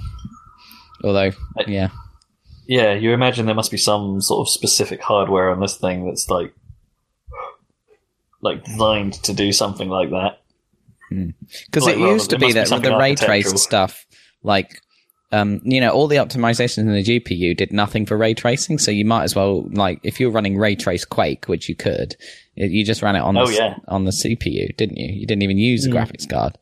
So they must have. Well, I mean, ray tracing in theory, real-time ray tracing, can work well on you probably would work better on a GPU rather than a CPU anyway, just because of the parallelization, right? Each ray is an individual process that doesn't need to really interact with any other rays. You'd think so, right? Yeah. Anyway, I don't know much about graphics pipelines. No. Honestly, the ins and outs of it are a lot messier than they once were.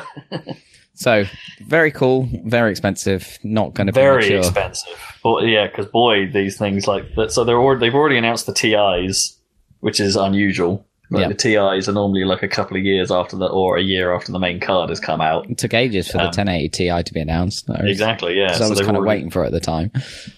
They're that confident, I guess, about this that it's like, yeah, our TIs are coming out immediately for £1,100. Yep. For a graphics card, like that's not like I feel like a Quadro or a any professional. difference than it was the last time. It definitely is, because I picked up my 1080 wasn't. Yeah, but that's not a TI. It's not a TI, no, but I'm pretty sure the TIs the last time round were at least a foul. No, they were like 800, but it's still a lot. yeah. And also the problem was that's that the they were base going price. for like more than their RRP because of the fucking Bitcoin miners, so you couldn't actually Yeah. buy them. Apparently that's mostly died down now. So Right, like, okay. all the Bitcoin stuff. So the regular 2080 is 749, which from memory, I seem to remember the 1080s launched at about 600. So even the base 2080 is quite a jump.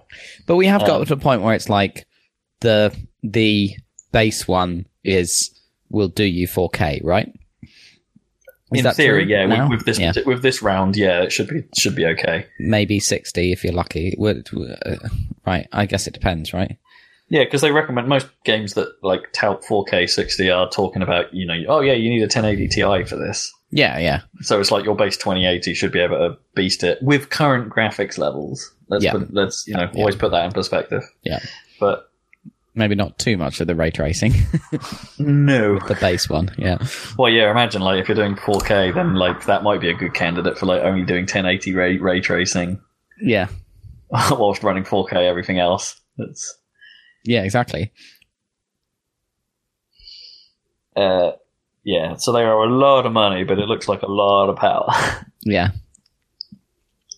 The thing is those 1080s, I mean, I guess because there was no competitor, I get like the ATIs didn't, I don't think, quite got to the 1080 Ti's oomph. So I don't know if NVIDIA really have competition in this space. No. Like, so what would drive the price down? Because the 1080s are still, the price is still up there, right? And obviously the Bitcoin thing happened, which gave the longevity that NVIDIA would want, I guess, out of these things. But I guess maybe if AMD, because what are they going to stop making the 1080 series? Because like then there'll be no cheap I think they've option. already stopped. Yeah. Then there's no option above under 750 quid, is there? What do you do? I mean, there is a 2070. Right.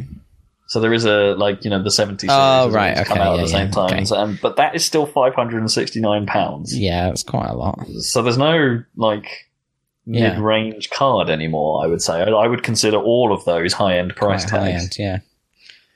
I can't remember how much, because mine's like a 970. Really good card. It can't have been more than like 400 odd. At the time. 970? I don't think that was Maybe ever less. that much. Maybe less, Yeah. yeah. I got it new, obviously. Maybe less. Yeah. Before I had a 670 before my 1080. And I'm pretty sure that was only a couple hundred. Yeah, anyway. I say only. But there is Graphics cards are inflation still to take expensive into compared to account consoles. a little bit, but not that much, but probably a lot more after Brexit. The pounds are not going to be worth anything. There was the classic fight erupted online about, hey, the US prices are 20% more than the UK prices. It's like, hey guys, American prices are quoted without sales tax. Right. Do you remember that? Jeez.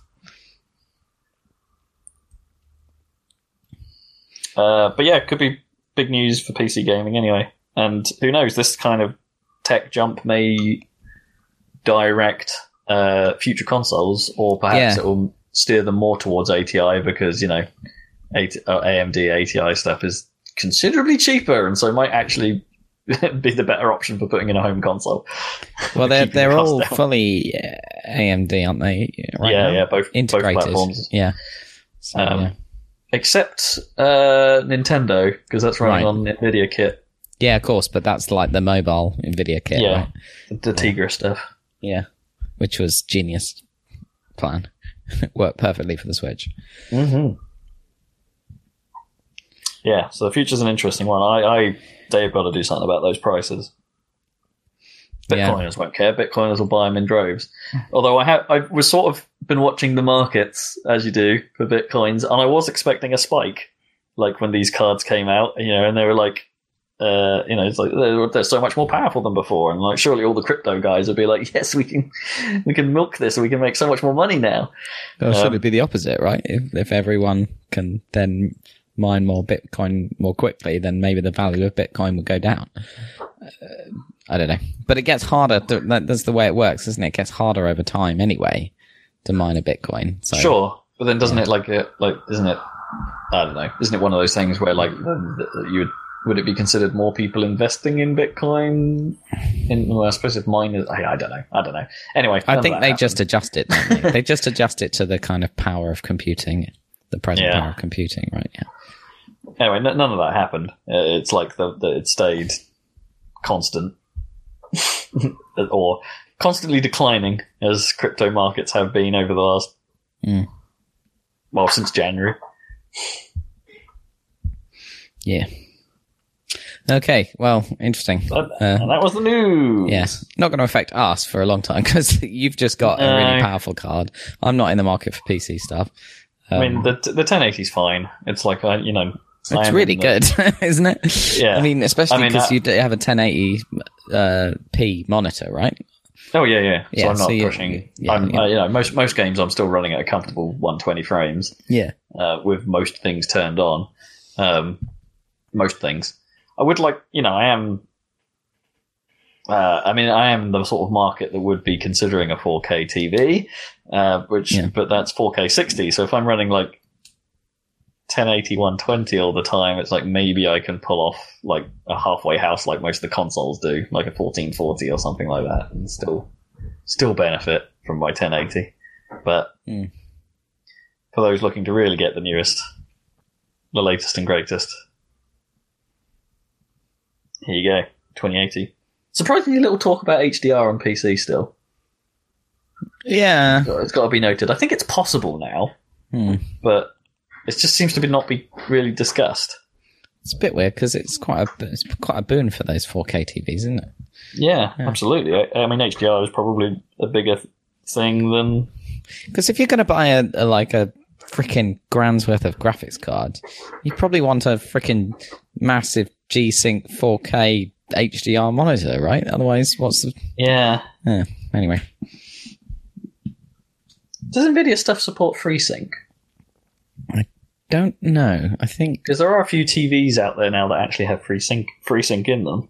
Oh, really? Well, that should go into consoles then. Like, I've shifted my desired TV to a Samsung Q9F, which has FreeSync built in. The FreeSync thing isn't colouring my decision making. It's like it's just a beautiful screen. But yeah, it just happens to have FreeSync, and it's like, can NVIDIA support that? That would be amazing if it could. Because then I could run stuff at 4K, have FreeSync. Frame rate judder would be less of a problem because it would be FreeSyncing it away. Isn't FreeSync like another name for like it's actually just part of the DisplayPort standard or something, isn't it? Or something. So is that right? I can't remember. I think it was an open source variant. Right, yeah. That's why it's called FreeSync. Yeah. But whether it's part of a standard or not, I don't know. Yeah. Anyway. Right. Cool. But yeah, that would make the argument for like dips below 60 being acceptable because you'd probably notice them a lot less because it wouldn't cause noticeable frame judder. So there. Truth. Right, I think that's the news. That is the news. Good bit of news. And it's time for what you've been playing. So let's welcome to the stage Zachary Burgess. Yeah. Zucky B. Finally, I actually have something to say, even though it's not actually new, I guess. Oh, I do have one new thing, I guess. Except not really. How does the NVIDIA card affect your PC plans? Because you're thinking of building a new yes, PC. like, I'm in this annoying, like, phase between like the prices have just started coming down after the crypto mining thing, but now they're going to start. The old cards are going to start going up as they become scarce, but then the new cards are too far up above that. Yeah. So I'm probably going to be screwed again. Unless you go Ryzen. Ugh. Get some AMD kit. Yeah, I don't really want to. No, I'm with you there. Not on a PC. So yeah, I played a bunch of Factorio as usual. Wait, Ryzen are their CPUs? Yeah, they're the CPUs, Yeah. They might be worth looking at, Zeg. The CPUs. Anyway, if you want to run some seriously big Factorio levels, you might want to run some exactly. CPU. That's all CPU. No GPU involved, except it is kind of GPU. Kind of. I've definitely reached the point in my C-block game where if you zoom out fully, the frame rate starts dropping, but that's because it's tied to the game update rate, so that is still technically CPU. Right, yeah. The game loop is suffering because it can't figure things out fast enough. Yes. But yeah, after many, many hours of planning, I'm finally at the point where I'm basically just building everything, and then I'm going to be screwed because I'll be out of power.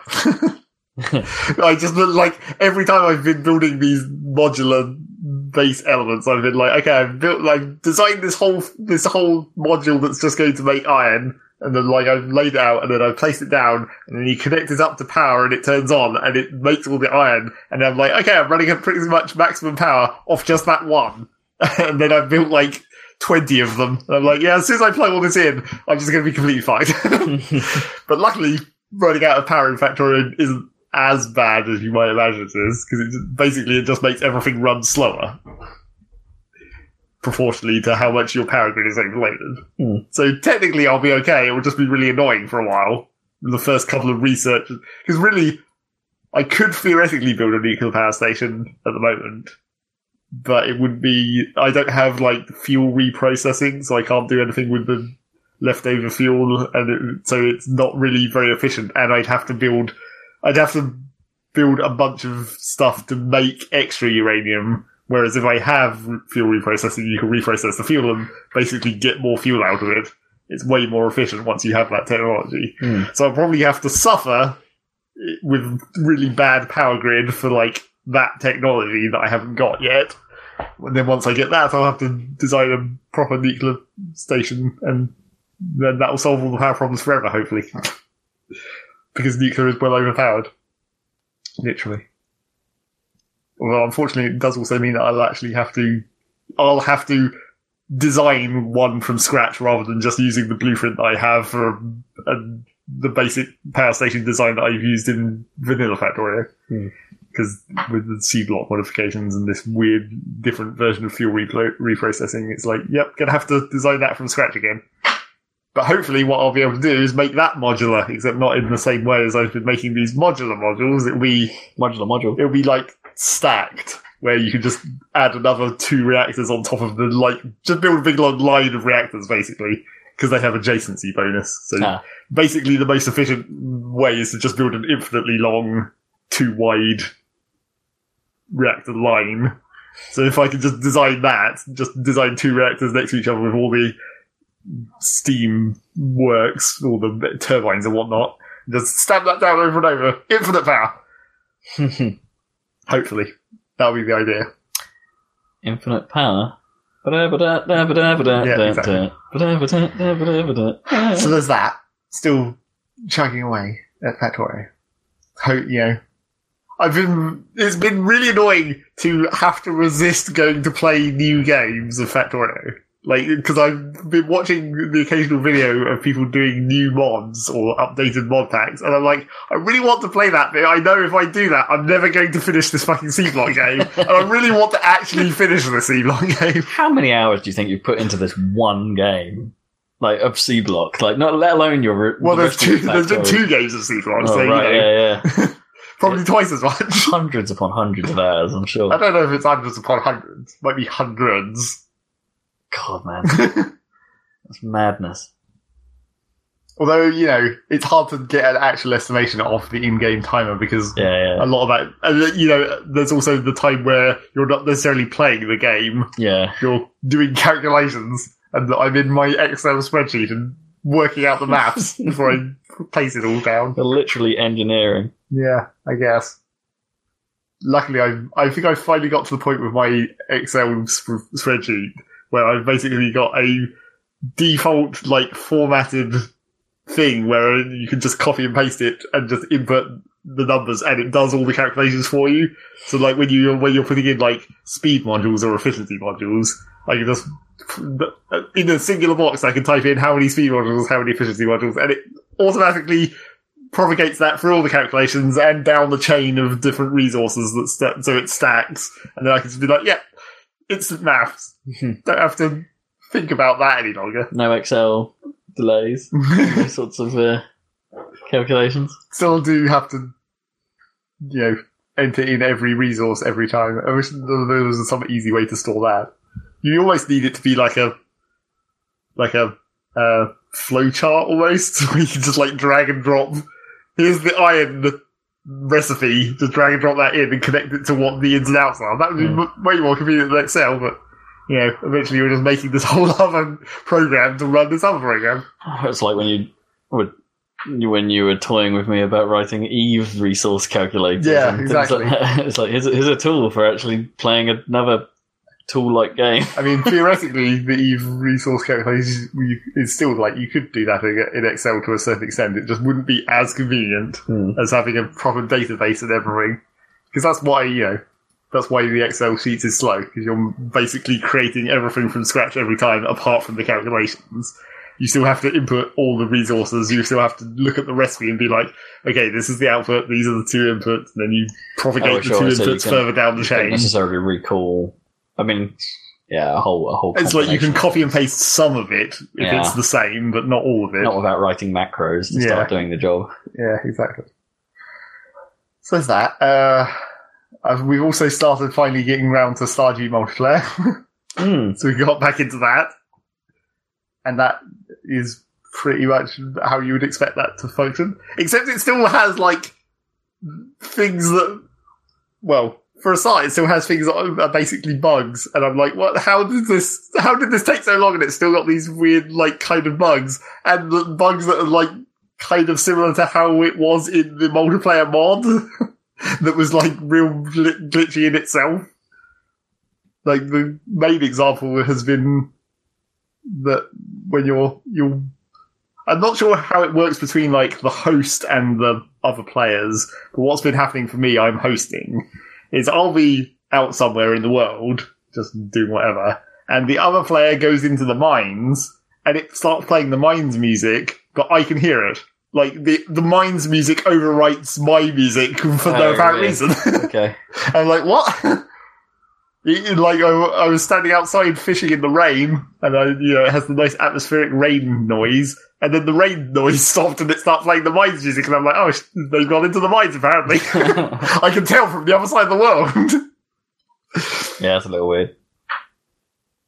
And then the other problem it has in the multiplayer, which is another thing where it's like, it feels like they should have fixed this during the testing process, I guess, or decided a better way for this to work, is there's still some parts of it where, like, progression does share and doesn't share kind of, like, almost randomly, but not randomly.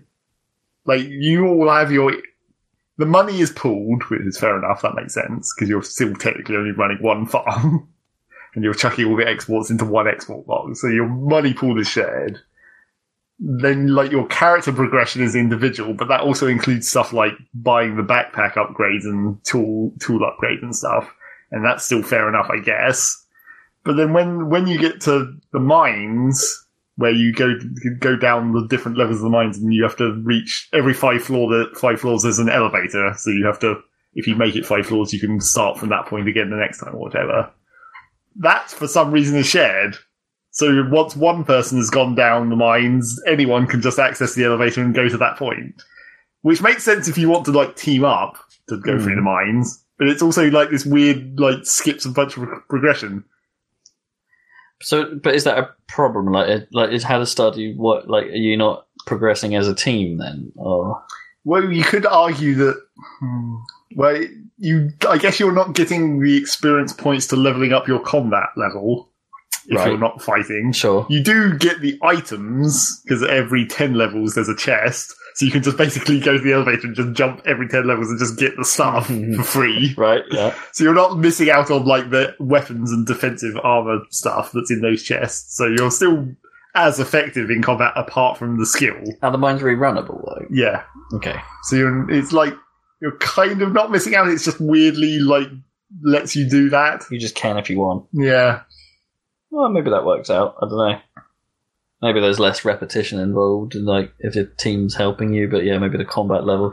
Maybe it's tuned in such a way that it's like if your combat level is down, like it's based on the team's overall combat level. Not, No, I don't think it is. I think it's just like generic. In fact, I'm not this sure. floor is this level. Yeah, I'm not sure it does any scaling.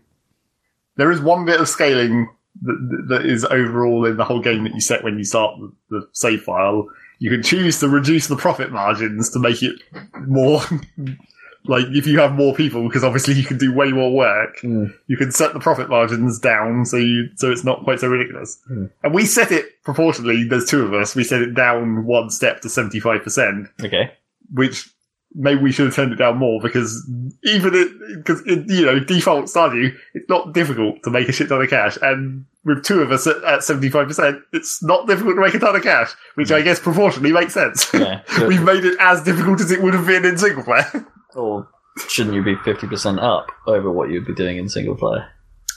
Theoretically, but I would assume that it's because you can do more work, but you don't really progress any faster, so you're not necessarily able to do the more expensive things any quicker, I guess you could say. You still have to go through the seasons, you still have to unlock the crops and the ones that unlock at a certain point. Like, there's still a certain rhythm to the way you progress through The it. time of the game is still important. It just, and, each person still wants to do their own thing to some extent. Like, you have your own fishing log, so you want to catch all the fish. So I see, yeah. everyone's still going to want to do their own day's worth of fishing. And yes, that fish is worth money, but it's still energy you could have been spending to do something else, I guess. Surely it's a nice little competition. It's like first person to catch all the fish. Lifetime goal. Yeah, I guess.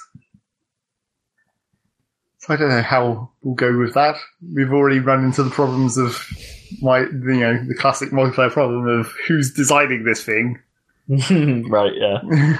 Your big pet peeve. Yep, my Factorio problem. It's not so bad in Stardew because, you just put crops down. Although we did kind of like naturally start being like, this is my half of the field, this is your half of the field. That just kind of happened mainly because you're expending your energy. So obviously at the start of the day, you do 50% of the watering each. And it was just like, well, that just makes sense. But then that kind of turned into, I'll deal with the crops in this half of the field and replant them and whatever and buy the seeds, and you do that half. Not just the watering. So you're actually growing twice as much. You could say that, yeah, I guess, because you have twice as much energy to spend on watering, so you can grow twice as much. Do you have the space, I guess? No, well, it's not a bigger farm, but arguably you don't use most of that farm until well late in that game anyway. So yeah, we're doing that. We haven't really seen any of the new stuff yet. There's a couple of new festivals, event type things since the patch. Just added for the multiplayer stuff, or no, I think they're just base game stuff that's been updated. Nice. So yeah, we'll get to that eventually, I'm sure. Don't know.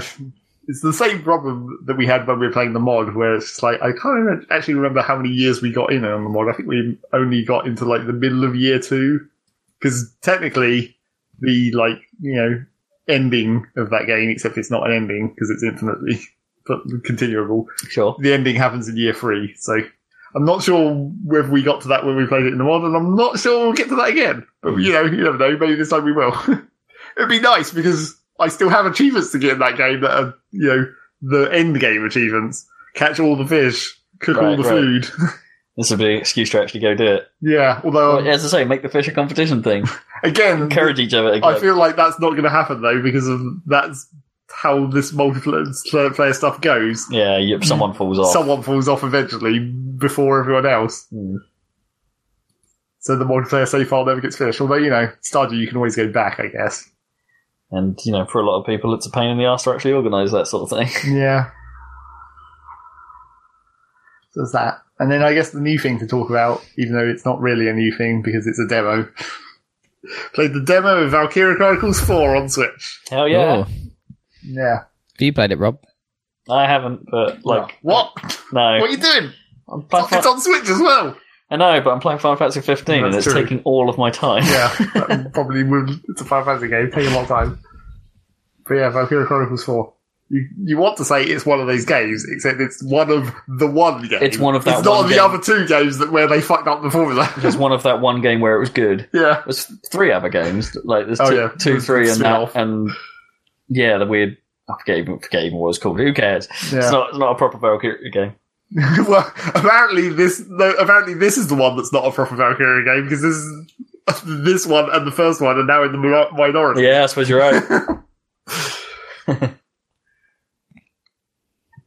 But it's very much that first game then. Well, maybe too much though. Oh, okay. Like, it still suffers from the same awkwardness of the menus and the controls and all that stuff. It's like, it's got basically the exact same UI and the same, push up on the right stick to zoom in the scope for no apparent reason, because we decided that was a thing. Oh yeah. Because you're always going to want to shoot at maximum zoom, because that increases your accuracy. Oh, does it? Well, functionally, because the target reticle circle hit zone gets smaller compared to your target if you zoom into full. So obviously you're always going to zoom into full. Just always zoom in. Yeah. It's like, that's I can see the white of your eye. Yeah. I can shoot at the white of your eye, but I know it's going to hit. I mean, the only reason it does that is because otherwise you wouldn't be able to see what you were aiming at before you zoomed in. You do need to be able to have the zoomed out view to actually tell where you're looking. Because that's how the way the aiming mode works. I guess. Through scopes. Yeah. But yeah, it's maybe a little too similar. The thing is, obviously it's set in the same war, because that makes sense. Right. Yeah, it's an alternate World War II. squad, isn't it? I forget their names, but main dude and main lady, that's happening somewhere else. Well, I mean, because it makes sense for it to be set in the same war, because you wouldn't come up with a whole new, and you just have to come up with a weird alternate World War III, but then that's not really the idea of alternate history. You want it to be historical. So I guess they kind of, unless they wanted to go back to the First World War, then... Or do alternate Vietnam or something. That would be a bit Yeah, nice. or something like that. But the whole point is that it's not they don't have much in the way of flying things, or No. they said they sort of do, but they don't use them in these conflicts. But yeah, so they it's in that same war, and it's not in Gallia, the Switzerland. Right, yeah. It's not there any longer. But the thing is, But you're the same force? You're on the same well, side? no, you're in the Federation, so you're in the Allies basically. Right. Now. Because your uniform and all that looks kind of the same. Well, not really. It's actually quite different. Oh, is it? It's more, and also it's like brown rather than blue, because it's the Federation Oh, colours. yeah. No, you're right. But so you're in the Federation now, but you're in a squad that is made up primarily of Gallians. Because obviously, with the Gallia being neutral at the start of the war, all the people who wanted to fight signed up into the Federation. So now you're a Gallian squad in the Federation army. Right. Is it an honour? I guess. Sorry, that's a bit of a silly joke. Haven't got to that yet. Yeah. Haven't got to the princess. That was a silly there's not joke gonna from be the that. first game, because it's like you'd get... You get honours, and they were an honour. Yeah, so the medals were honours, and it was I present you with this honour, and then you'd your say, character would "It's an say, honour." it's an honour. That's genius. But it's like, yes, it is. Correct. Yeah, it's kind of weird that you're a squad of Guardian people in the Federation, and you're talking about like how your hometown was one of the border towns that gets fucked up when Guardia gets invaded. So that's your motivation to become better, I guess. And also, I like how you're in the Edinburgh army, because alternate history the UK is called Edinburgh. Wait, really? Yeah. Right. Weird. That's weird. You'd think they'd I call don't it know why- like Bretagne or something. Because that's you know, like... or like, none there's loads of of the other Albion or countries- something. None of the other Yeah. countries in this alternate history use the normal names. Unglacier. Yeah. It's like they've just for some reason decided to use Edinburgh, even though that's a real one. That's really It's weird. just now that it's been upgraded to a country instead of a city. And borough Is it spelled means wi- town. is it spelled- No, it's not even spelled weird, it's spelled the same. Oh, weird. That is a strange choice. And I bet they just wanted to go to the castle. Well, and maybe that'll be in the game. But yeah, and then it's apart from that, it's basically the same. You do the Valkyria Chronicles things. But that's cool, There's right? a new class of unit, I guess. That's new. The Grenadier, which is basically a mortar, even though they call it a Grenadier, but whatever. Which has slightly different mechanics. It's weird because, I mean, first of all, it's reaction fire, but like projectile reaction fire, so it can shoot things that it can't directly see, as long as someone else can see it. So reaction fire is a bit like Overwatch from Yeah, XCOM, right? In that if one of your guys moves in front of them, yeah. Except now with the Yeah. mortars, it's like way more ranged, which is maybe a bit powerful. I've like the small amount that I've played against Grenadiers, it seemed like that's really difficult to deal with. and they also use the visibility of others. Yeah, it's not even their line of sight; it's anyone's line of sight, Yeah. as long as it's in their Which range. is tricky. And also, that doesn't seem to be shown, which would help. Like, if there's... Because you start moving, and as soon as you move into range, you start hearing the mortars coming. So you have to kind of, like, estimate where the edge of their range is by being like, okay, I can't go any closer than that, so if I skirt round the sort of circular area of where they probably are, that'll be safe. I don't know if that sounds all that fun. But on the plus side, when you get to use them, they're real useful. Of course they are. Yeah, because they sound ridiculously powerful. They do have a slightly weird twist on the reaction fire mechanic, because you remember how in the first game, the trick to it was, as soon as you go into aim mode, everyone stops shooting. Yes. So like being So you aim. run out there into the direct line of sight of all the enemies, but as soon as you go into aim mode, they stop shooting at you so you can shoot them. Because you're effectively on like a wait mode. Yeah. And it's like, this is what I would have done at this point in time. So that was the convenience of that. But now they've subverted that with the Grenadiers, because when you move the Grenadiers and they pack up their mortar, when they stop to put the mortar back down, that sequence still happens in real time. So you can't leave them in direct line of fire. Oh, I see. Interesting. Yeah, because I'm not sure. Did it work like that when you fired like the Lancer rockets? No, they were just The like the first same game? with the aim mode. You hit the button and it just goes into the Lancer view. Right. And so it didn't take, like, when they actually fired it, there wasn't like a real time. No, Right, there's no yeah. actual time to it, and there still isn't with the Lancers in this. It's just the Grenadiers, they have their They setup. have a setup period. time. But like, That's kind of interesting. but yeah. why would they be that close to the enemy anyway, Yeah. really? I mean, that's the whole point. Yeah. I guess it means if they were running around, they suddenly couldn't. It's to prevent them becoming combat effective Yeah, I guess. immediately. If you accidentally put them somewhere dangerous, Yeah. you can't just drop the mortar and use that to immediately break the... I'm sure there's probably a mission based around that, right? Yeah, probably. And then, yeah, the rest of it is fairly similar. Lots of new weird perks for your soldiers. Yeah, well, I love that system. That's just the craziness of that system from Valkyria's 1 was like probably the most interesting part. Like, oh, if I've got these two characters together, they'll have a synergy ability that's super awesome. Or this character has a really bizarre trait that they don't like sand. And something I didn't realise that until I brought them into this level, and then their allergies flared up. And it's Yeah. like, oh god. Well, that's the ones that are... It's coarse and rough and it gets everywhere. It's the ones that are Exactly. awkward. And there seems to be a lot more of that, which is maybe kind of difficult to deal with. Like, now it seems like they're making it so everyone has a distinct flaw, rather than in Valkyria Chronicles 1, where there were some people that were just good. Yeah.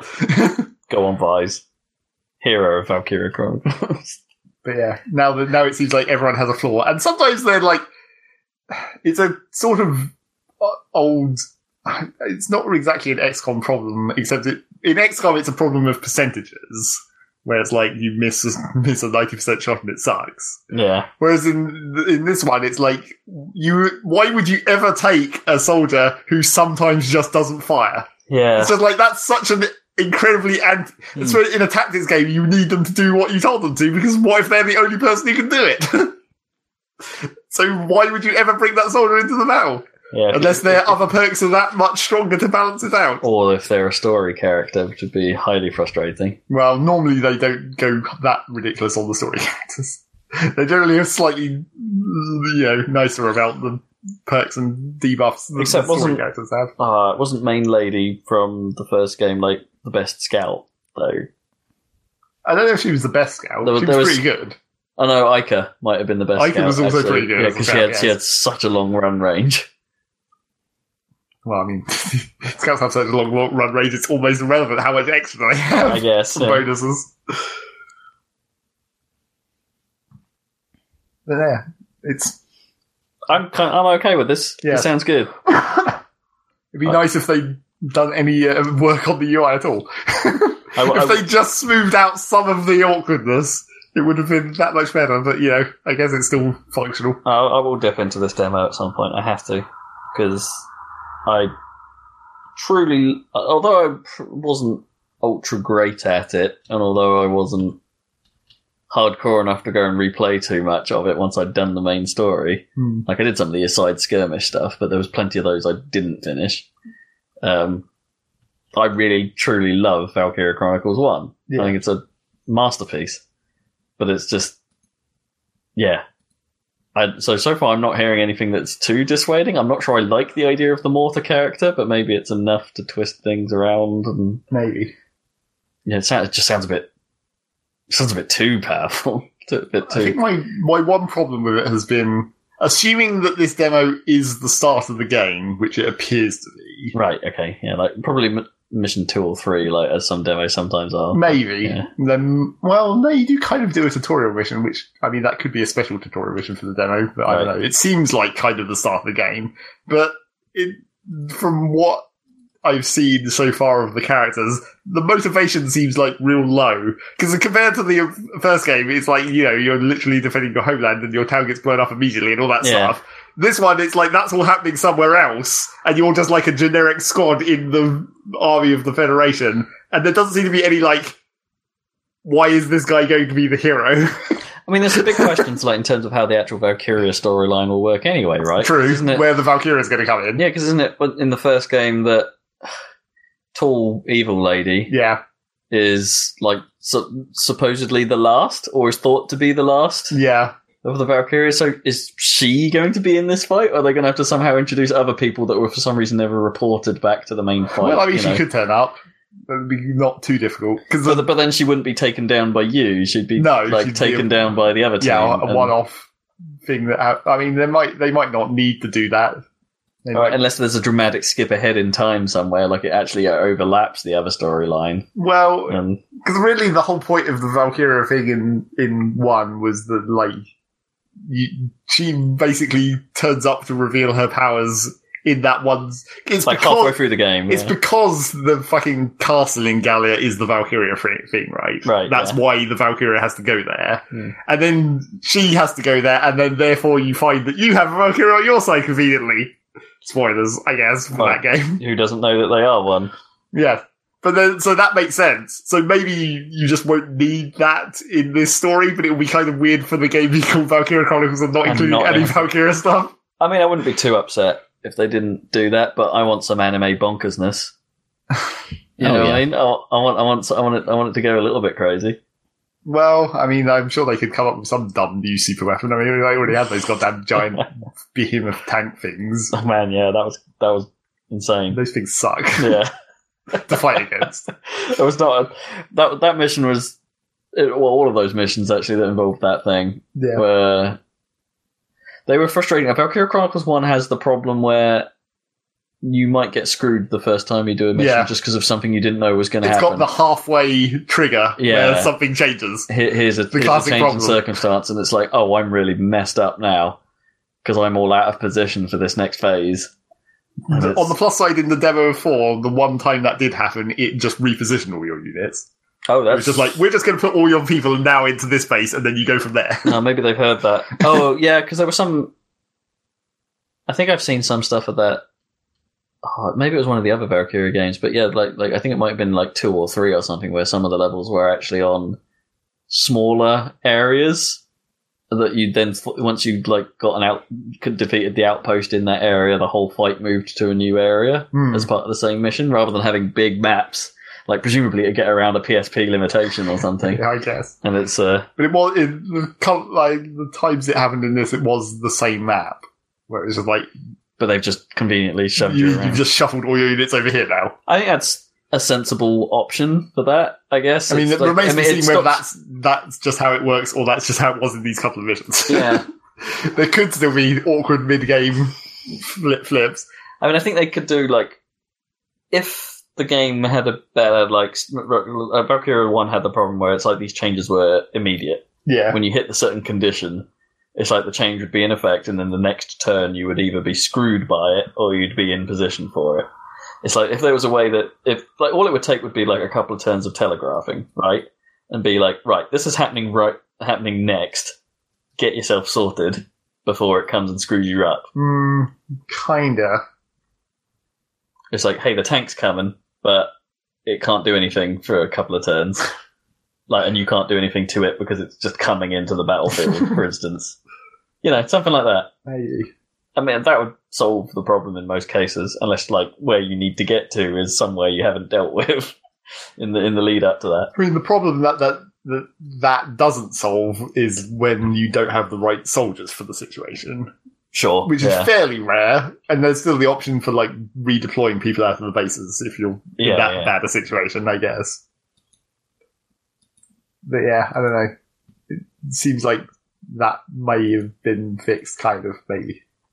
I mean, that was only frustrating in the longer levels, that mechanic. and the inability for you to, save mid-mission and go, okay, let me go back to where I cocked that up.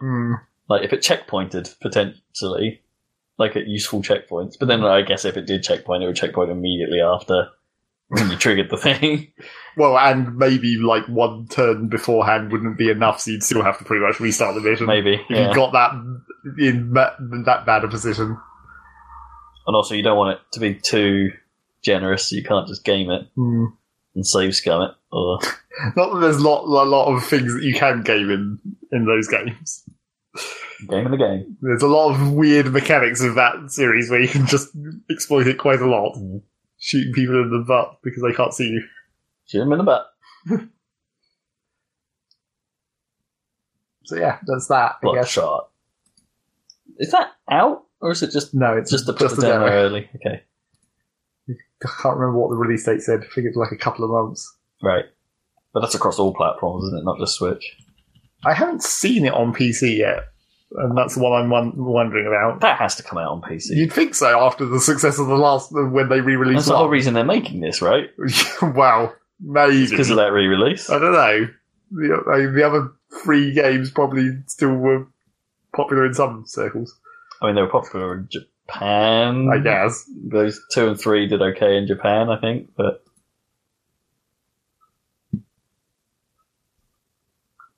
Valkyria. Yeah. Potential hype. I'll check out that demo for sure. Yes. Anything else? No, that's it. I think it's your turn, Rob.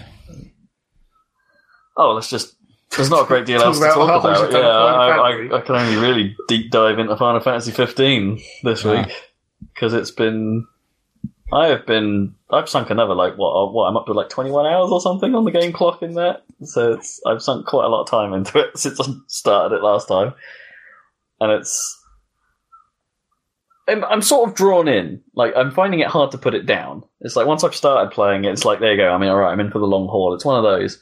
But I don't think it's really blowing me away at any sort of moment. It's relaxing me in the same way that I think most open world games do. And that, that Assassin's Creed thing where it's I'm just going to go over here, do a thing, nice and casual. Then I'm going to go over here, go do a thing. No biggie. Just checking off things to do. And it's the problem is I guess there's quite a lot of that. And so I got past the first area lead, and then it opens up into a much bigger area.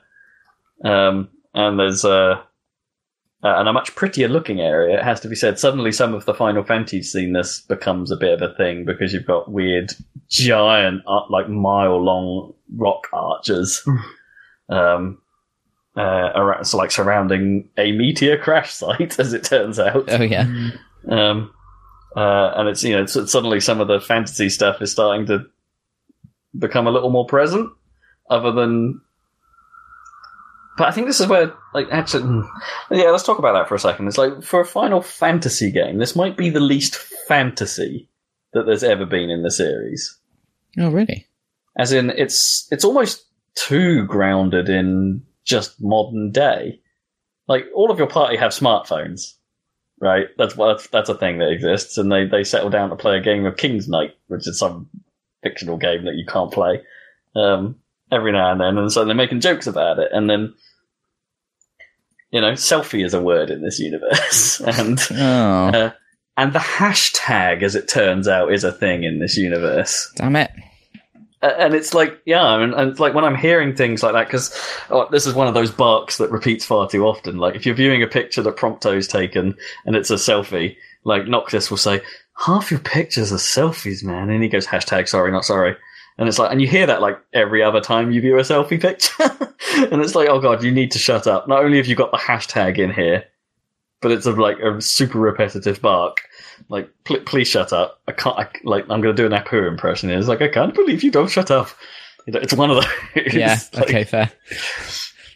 It's, but, it's just everything about the world, really, when you think about it. It's it's just like, okay, there's cars. That's not the first time they've been in Final Fantasy. Cars are cars, but they look more normal, I guess, than cars than cars in Final Fantasy usually do. They seem to be modelled on the 50s aesthetic for the most part, but they look like cars.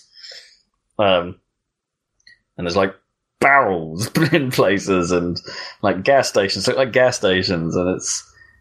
Where's the crazy ass architecture? Like this town looks like it's probably in Mexico. Things like that. It's all just... It's too real, man. It's too real. I guess as a reference point, like think of like Final Fantasy VIII, right? It was modern-ish, but still had a significant twist on how everything looked. Like the cars were odd. You had the gardens are odd. The town design is strange in many ways. Like it's like they've taken Tudor architecture and twisted it some way, or they've taken some other theme and twisted it in some way. Like, I'm missing the twist here. And it's taking me out of it a little bit. I want that to be there. Because while I'm out there fighting, like, I saw a cactuar, for instance, and I'm like... that doesn't fit in this world at all! Yeah! It's like... Although, to be honest, cactuars never really fit in any of those worlds that well. I guess not, but, yeah. Apart from maybe 7. They were all right in 7. There's something to be said when a chocobo seems normal, right? it's like a chocobo should be like. They're still kind of awesome, but there's nothing particularly just sort of like stand out about a chocobo here. It's just like, yeah, I believe that. There's frogs. There's normal ass frogs. There's been normal ass frogs before. Yeah, I suppose you get toad. There's a shit ton in 9. Yeah. All those goddamn frogs. Oh yeah. I think non-stop frogs. I imagine that's where the inspiration for the frog collecting quests comes from. Probably.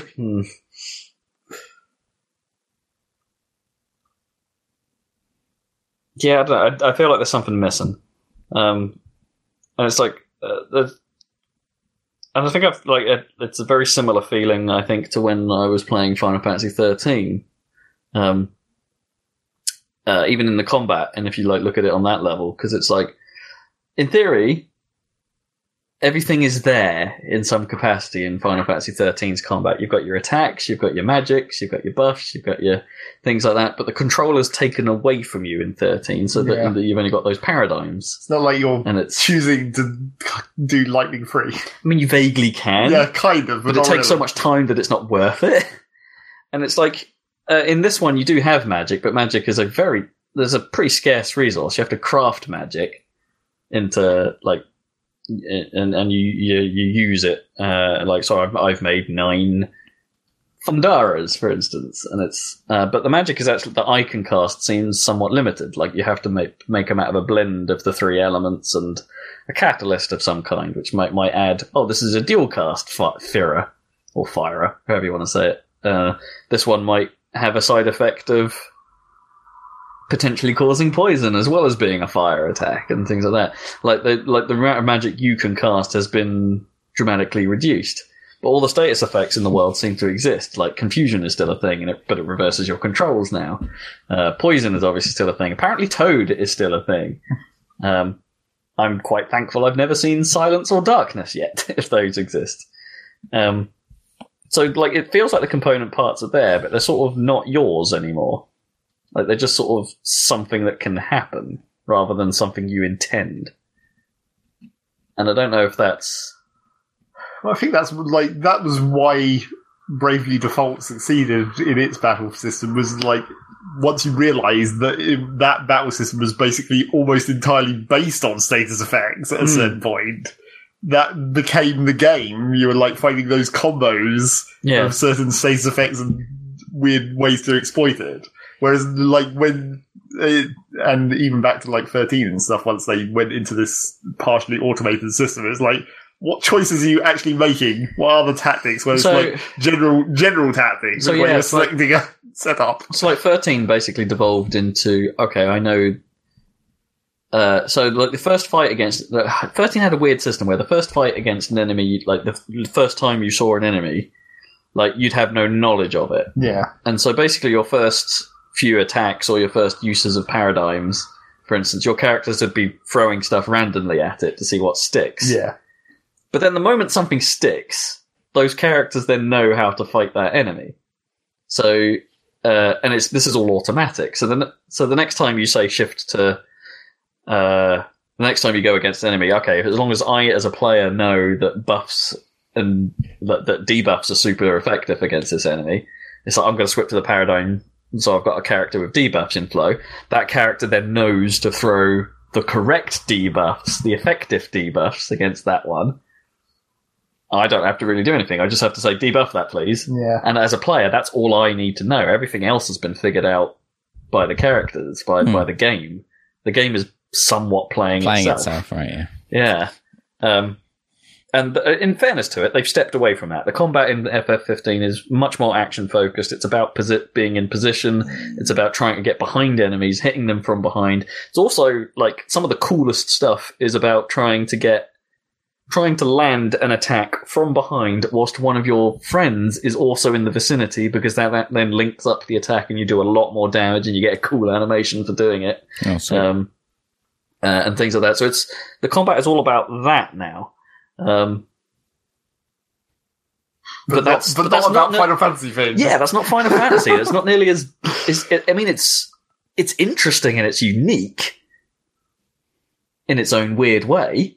Because you're like, I'm holding button, I'm not mashing buttons, I'm like holding B to start an attack chain, and then I'm lifting it to come out, and then I need to press X. If I'm holding X, I'm in defensive phasing stance, which costs my magic points to dodge attacks. And then I might have to press it at the right time to parry attacks, which is highly telegraphed by a big old button prompt on screen. And it's just, it's an interesting but not necessarily satisfying experience. Like, and I think the whole game, as it turns out, the more I'm playing it, the more it kind of ends up feeling like that. It ends up feeling just that little bit lacking in soul. Like, the world is big, but there's not a huge amount to do in it other than go to place, kill thing, or go to place, find thing, or fish. It's, the some of its, I guess, like, road trip aesthetic is starting to wear thin. But here's the thing. It's like, I might be, like, jumping the gun too soon on this feeling, because I'm 20 hours in, which is quite a lot of time, and I'm still only on chapter 3. I've had, like, no story. It was the classic Final Fantasy 13 problem, where it's like, that only started getting interesting after 20 hours. Well, yeah, then you hit Pulse, and you get the different game turns up. But then the story stops there as well. Well, it was a different story from... Yeah. The storyline didn't involve Pulse, like, really. All that stuff there was, like... just stuff. Yeah, it was stuff to do, and it was different stuff to do, so it suddenly became interesting, but it's like, this is not story relevant. Yeah, 15 kind of has the problem where most of it is that. Actually, most of it is like Pulse. They've heard the advice. It's like, oh, this is where it got good, and they've tried to make a whole game around it. See, I got to the point where I don't know if I'm just supposed to be doing more of the story, and the volume of side quests are just there because they are there, and there's a lot of them. But then it's like, okay, I think my next main mission is like a level 10, maybe 15 mission or something like that. I'm now level 30 because I'm doing a lot of side quests and things like that, and it's like, but all the side quests in the area that you find are all appropriate for that level that I'm at now, or a little bit lower because I'm quite over-leveled. But like, so all the side quest stuff like seems to be ramping up way for the area. Seems to be ramping up way faster than the story stuff for the area. So I'm not sure if I'm just supposed to be mainlining the story, like just follow the level things and go like, okay, what's the lowest level requirement? Let's go do that first. Rather than doing what's nearby, which is what I'm doing. Like, oh, this thing's not that far away, or I can easily fast travel to that location to do that.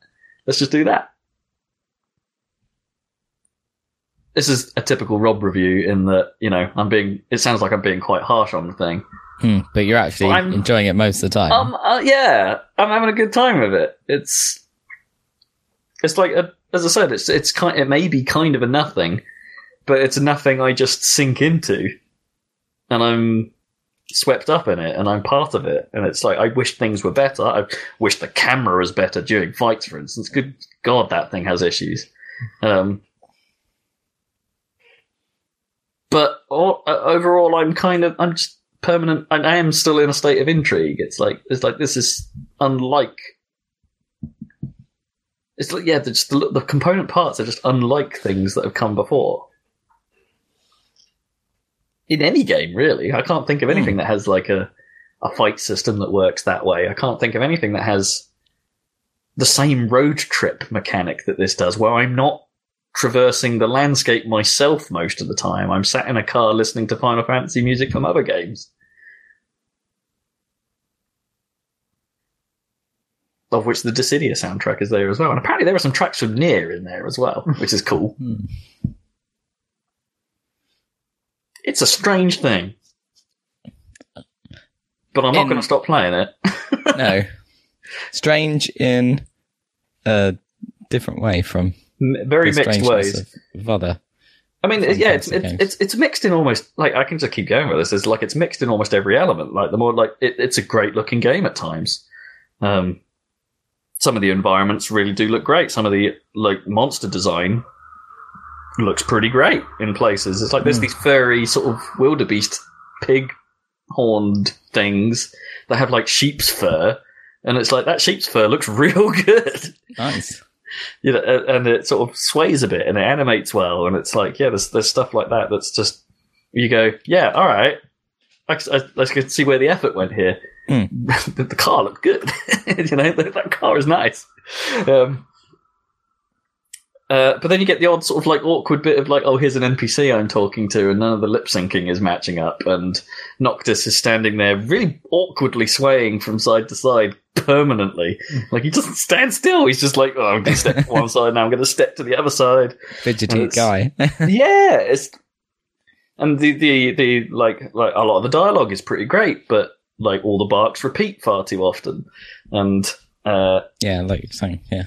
Yeah, the naturalistic tone to some of it is pretty great. Some of it doesn't work. Like, there's almost it's an honor moment. Like, in one of the things, it's like, Ignis will sometimes, like, if it's too late for you to be driving on the roads because they get super dangerous and demon-filled, or there's the potential for demons, that, you know, he goes like, I think he says like, oh, the roads are perilous at night. We should call it a day. And you go, and what do you say? It's something like yeah, let's get some rest. And he's like, well, let's call it a night then. And it's like, you just called it a day, so let's call it a night. Like, little weird weird repeats in the dialogue. So, like, sometimes I go, that's a bit weird. No one would have said that so many times. And all the characters are almost too, like, upbuilding with each other. Like, they always agree with each other all the time. It's like, oh, weather's really nice. Kind of tension between, right? Yeah. Like, weather's really nice. Yeah. It's getting a bit chilly. Yeah. I'm getting a bit tired. Yeah, me too. Yeah. Oh dear. I'm really hungry. We're still alive, though. Look on the bright side. Yeah. It's sometimes really strange. Lining. I know they're supposed to be good mates and all that, but a little bit more. Yeah. A little bit more ribbing is required. A little bit more bants. Top bants. Yeah. It's a weird thing. It's a weird thing.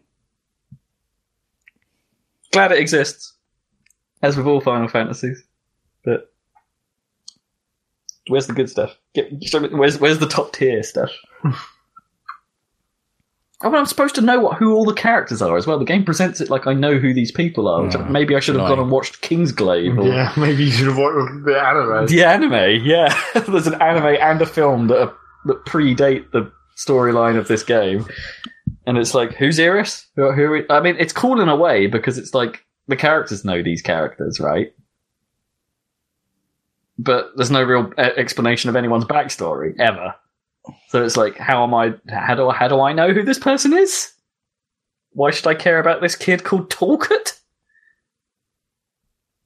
Talcott? Talcott? Why in a universe of people called Sid, Cindy, Ignis, Prompto, Gladio, Noctis, Talcott, Iris... Cole, that's his name. Is there a guy just called Dave? Well, Sid isn't that different from Dave. Sid with a C. Yeah, but you don't know that from pronunciation. I'm playing with the subtitles, so I do. Yes. And you also know it's that because it's a Final Fantasy game. Yeah, you wouldn't know it from pronunciation. Dave.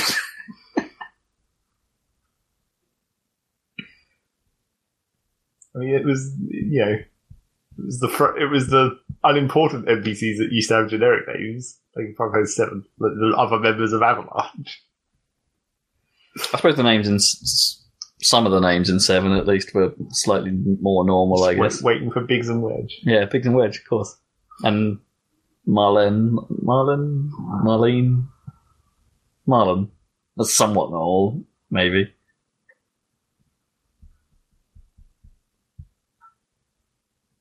I guess even Barrett's the little normal, but no one is a surname, but... Holland and Barrett. Yeah. With a giant machine gun arm. I make those adverts way more interesting. Yeah. Rather than Alan Davies trying to go, eat healthy, live better, buy protein, or whatever that Holland and Barrett actually sell. Get some nuts. Not quite. Look at Barrett turn up and just say, get some nuts, like Mr. T. T's Like, Barrett's supposed to be Mr. T, right? Basically. Get some nuts! I think that's pretty much all I've got to talk about. Splatfest happened, but, you know, Splatfest is Splatfest. Mm. Still playing Octo from time to time, but, you know, not really a great deal to add to what I've said before. Cool.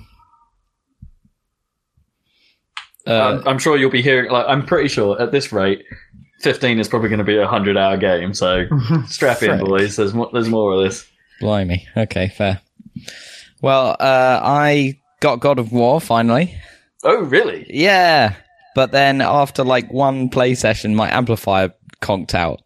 Oh, no! After 20-plus years of loyal service. Yeah. That thing has done work. That thing has done serious work. So today, all week I haven't had like sound from my computer. So today I went on emergency, get something to replace it, mission. You just nick your soundbar from the other room and... Can't really. I mean, that's thing is huge. Yeah, just wrap it around the back of your entire desk. Yeah. So, anyway, so let's talk about the amplifier a bit. So I bought one today for like 300 quid, which is not, considering I needed to replace something, it's not like super cheap or anything. But AV or stereo? Just stereo. I just needed the most basic thing that sounded as good as possible. Because I already have the most basic thing that sounds as good as possible. Yeah. So like, I don't think that really exists in the audiophile world. It's like that's the problem. Is like I don't need features because like I already have this expensive DAC. So I've got I've got channel switching. I've even got volume, and I've got digital to audio conversion. So all I need is amplification. Which is what the power amp did for all those years really well. And I've got this thing, and I thought, well, I might as well get an integrated amplifier so it at least has a volume control, because it is a bit weird not having that. But anyway, I plugged it in, and I mean, it'll do for now, but it sounds pants in comparison. It's amazing the difference it makes. For 300 quid? It just sounds not a good pairing with your speakers, because that's a thing, right? That is a thing, but you can tell, like, it just sounds dead. It sounds fine, but it sounds dead. And oh my god! Speaking of dead, did you see that the Chicken Connoisseur has a TV show? No, I didn't. But it in the Chicken Life.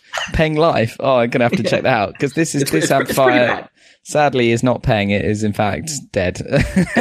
Dead, mate. Dead man. But it'll do for now. But so you've just paid bags for something that's dead.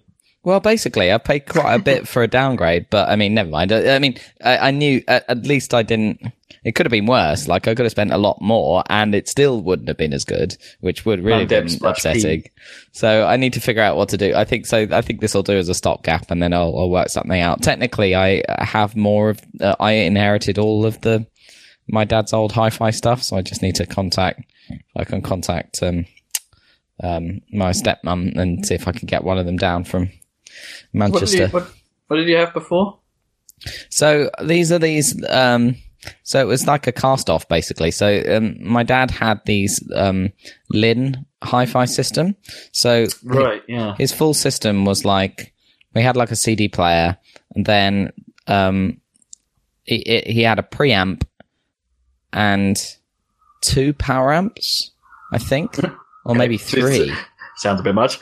No, he must have had 3. No, that he must have had 3 power amps. Is that right? Anyway, so I'm trying to remember. Anyway, I think if that's right, then he had a preamp and then a power amp for each, frequency range, because the speakers had tweeters, the normal whatever's in the middle. Were they individually fed? Yeah, so they were individually fed by each. Wow. So each stage was powered by its own power amp. I believe that's right. But I can't imagine the tweeter would need as much power as the woofer. But maybe, I think that's just for the detail. Like, the whole point of the power is not necessarily volume. It's about, like, how much control you have of the speaker cone. Because the more voltage you have, the more precise you can be in moving it, basically. So he must have... Yeah, magnets, basically. So so he must have had 3 power amps. Anyway, so because originally he had 1 preamp and 1 power amp, powering all of the ranges, and then he upgraded and got 3 power amps, I think, and they were the newer model. So I got the old power amp. That's what I've been using for years, is the old 1 power amp that he used. So I think technically I must have 3 backup power amps somewhere, which I can go and get, and they'll be slightly better as well because they were the later model. It actually had the new ones that he got in whenever it was 2001 or something. They actually had like a standby mode. Wow! Whereas the one I've been using, you have to like switch it on and off with a giant switch every time. In fairness, so my stereo amp that I use in my office is I love that thing. It's not a very expensive one, but it's like a Marantz. Oh yeah, that's a really good make. Yeah, I love that thing. Can make any speaker sound good, because I'm running that thing on like terrible, Yamaha speakers that are like the cast-offs from the 5.1 system. Yep, that you have. Yeah, that I have. So I've still got the center speaker from that, and I've still got the subwoofer from that attached to my main ones. But like, I've replaced all the satellites. and I'm just using the satellites in my office because they're the only other speakers I have. Yeah. But this thing is able to make them sound pretty good. Yeah, that's impressive. Given their limitations, and it's so I love this thing. But yeah. But in the same breath, it's like, I know this thing isn't top spec. I know this thing isn't all that expensive, and it's like but when to have you coming from a Lin kit, yeah, that's going to be hard to beat, man. Yeah, it's pretty tough because I thought, well, the speakers that I have, my Lin power amp that's just broken, plugged into, they're just these Bose.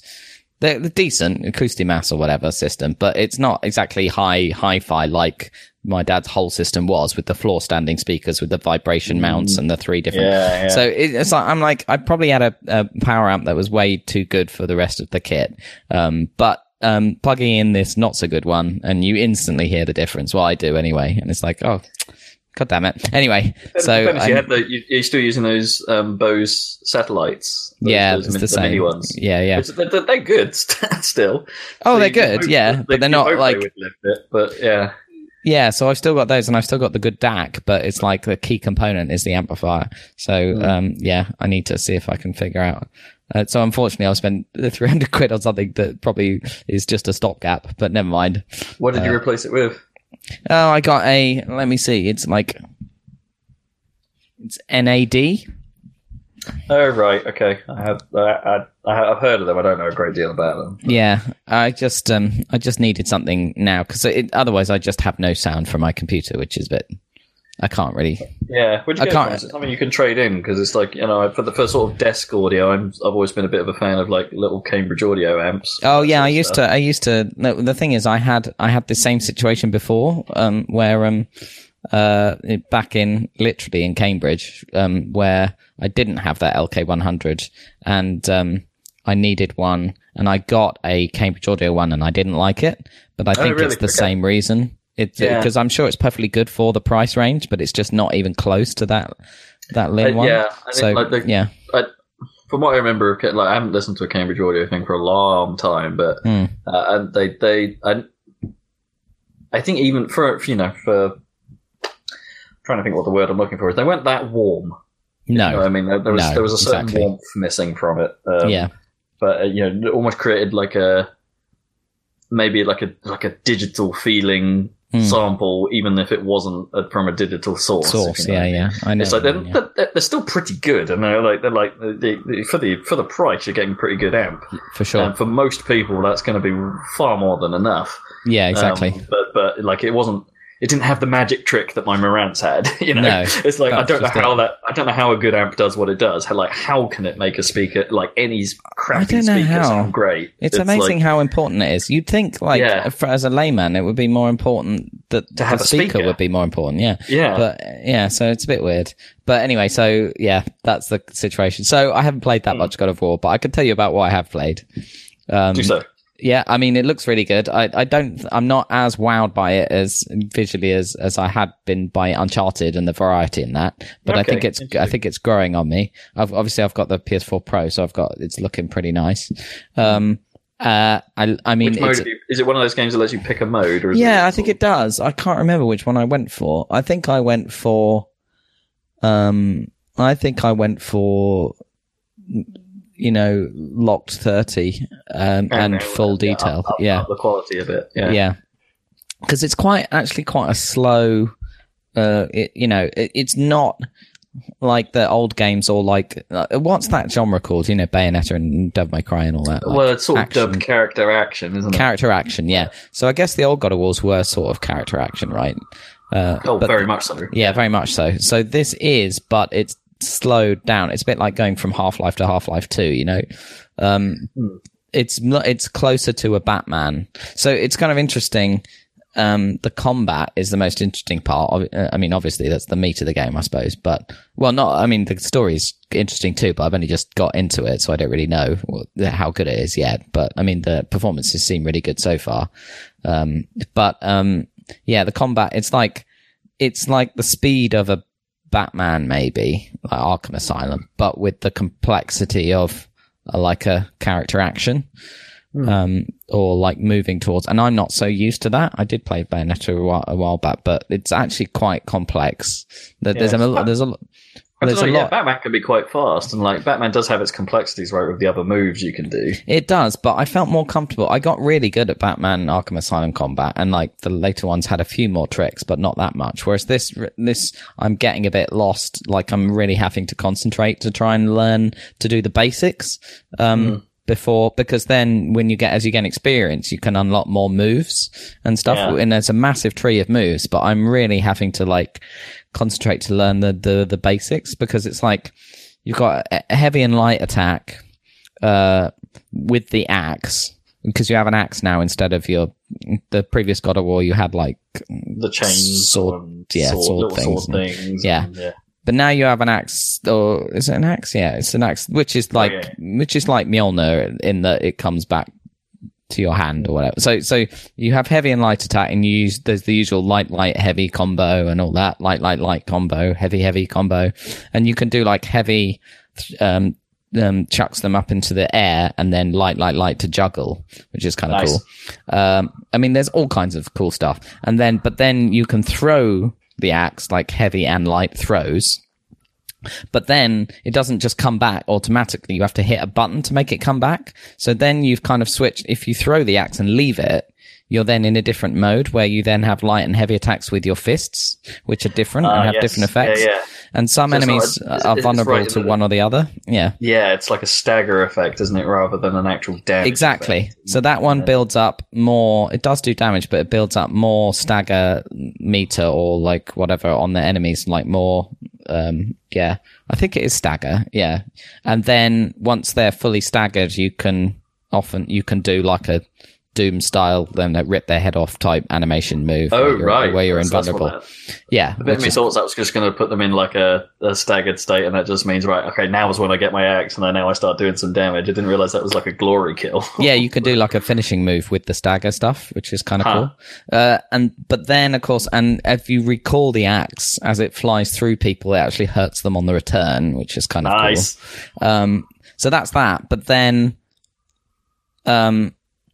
dodging and then you have the shield, which you can hold up, but you can also like parry by bringing it up just the moment that they're going to hit. So that's like the counter, because that staggers them. It's not a counter attack. You have to follow up with an attack. Sure. But that's the counter. But then the dodge, I'm having trouble deciding whether to. I think I have to learn based on the enemies, but whether to parry or whether to dodge. Because the dodge... Yeah, that makes sense. It'd probably be an enemy-specific thing. Yeah, quite a lot of them are. And because there's so much to do, like I don't know if it's countering or dodging. And the dodge is very interesting. When I started the game, I was very frustrated with the dodge because it seemed like I wasn't moving you barely move, like it's like a sidestep. And then if you kind of double tap, you do a roll. But at the start of the game, I was like rolling constantly, trying to get out of the way of enemies and failing to do so. And I was doing it completely wrong. So the dodge, the window between the first tap while you're doing the sidestep is actually quite a big window before you can tap again, before you can do it straight away, but you have a bit of window before you can decide to roll or not. So you can even sidestep in one direction and then roll in the other direction, which is kind of interesting. You have enough time to do that. And the kind of the key part, which is the thing that I'm not used to from like character action, I suppose, is that when you sidestep, you're actually invulnerable for a couple of frames. Oh, interesting. So it doesn't actually matter that you visually look like you've actually got out the way of the attack necessarily. You absolutely have. Yeah. As long as you press it with the right timing, it's a fully effective dodge, which is the thing that I had to learn, because it just looks like I'm still in the middle of it. That comes across as a bit of a negative in that, like, if something doesn't necessarily look and feel how it's actually mechanically playing. Yeah, that's true. That's. But the more I'm looking at it, it's because my feeling has been like I need to get out of the way. But when I actually look at the animation, it's not like the enemy attack is actually clipping through me. It does actually look like I've dodged it, but it looks like I've done it in a kind of cool boxer way like where I've only just sidestepped it. Close to the face, like the blade is giving me a shave.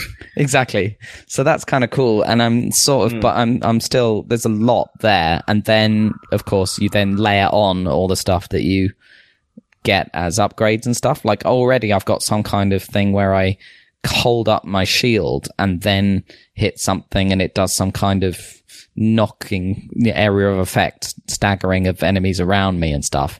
And there's quite a lot to it. Like, when do you use that compared to just the regular stuff, you mean? Or... Exactly. Or I just forget about it. It's some skill that I unlocked, and it's like, because I'm trying to concentrate on shit. And quite a lot, I haven't realized that I threw my axe and I haven't got it. Like, it's not like the screen changes color. Sometimes I forget what mode I'm in, and it's like, oh yeah, I haven't got, why aren't I doing much damage? Oh yeah, the axe is over there. Stuff like that. Fists. Yeah. So I think it's one of those things that's going to be super rewarding once you get, into it. But I'm kind of struggling at the start of the game, and it's a bit frustrating, but I think I'm starting to get the hang of it. But it's like the combat is not, it doesn't really go that easy on you at the start necessarily. I don't think. Maybe I'm just shit. But it is kind of cool when you get through. I mean, your health isn't actually that high. But you get lots of health pickups, often you're like nearly dead by the end of a fight, but then you'll go straight back up to full health because you just pick up a few of the... You just found something. Yeah. So it's kind of a bit yo-yo-y like that, with the health. So you could easily die. That's definitely like a hangover from character action in general. Yeah. Like, most character action games are like, survive this encounter, you'll be fine afterwards, trust us. Exactly. And that's actually quite good. Like, there's been a few times where the save point was a tiny bit back, so I had to do a little bit traversal before I could get back to the fight that I just lost. And if that, obviously that can get frustrating if it happens a lot, but it hasn't been too bad so far. And I'm enjoying the kind of world building so far, but it's pretty early days, like I say. Sure, yeah. So I'll be going back to it with inferior sound quality. Yeah. Is it something you could solve like with a decent pair of headphones? Or? Probably. I do have headphones, but I don't have they're like USB for my PC, right, cool. So they won't work with the PlayStation. Good. That's no good. Well, it'll be fine. It'll be totally fine. I'm just being a snob, but it's like I've been used to really good sound for literally 20 years. I know what you mean. It's sometimes hard to pull back. It's just interesting how much difference like the electronics in a box makes. It's amazing. Yeah. It is amazing. And it's like hardware, that kind of hardware is interesting in that like it's not something like we're so used to computer technology where it gets a lot better with time and a lot cheaper with time, right? I mean, we're talking about these graphics cards, but they are streets ahead of what you could get 5 years ago. Orders of magnitude above. Whereas with hi-fi, you could easally have an amplifier, there's not, the amplifiers that come out now are not necessarily streets ahead of a 20-year-old one. Not at all. Far from it. They might be based on different tech and they might do some things better. And like you said, like a lot of them will pack features in by the nines these days. But I don't care the features. I don't need them. Yeah. I just need something to play the sound good. Yeah, exactly. So, yeah. Anyway. Whereas I'm the other way, where it's like I'm at the point where, like, at least with my AV system, it's like it's in... I like the sound of Sony kit. It's like it's not the best sound in the world, but it's like it does a pretty good job given that my front speakers are also Sony's. Sure, and, it does all right for what I have. But it's like feature-wise, it came out in that awkward middle ground where like 4K was only just becoming a thing.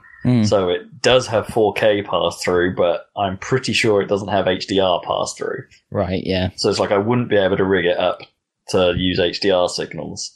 I'd have to start plugging those directly into the TV. But it's like, but then you're kind of okay because optical is still a thing on most TVs. So I could plug that back into the amp and still be okay. It just wouldn't perhaps be as nice as I've been having it right now. Like things like the on-screen display and stuff would not be a thing anymore if I'm using HDR sources. And it's like, this hasn't quite gone to plan.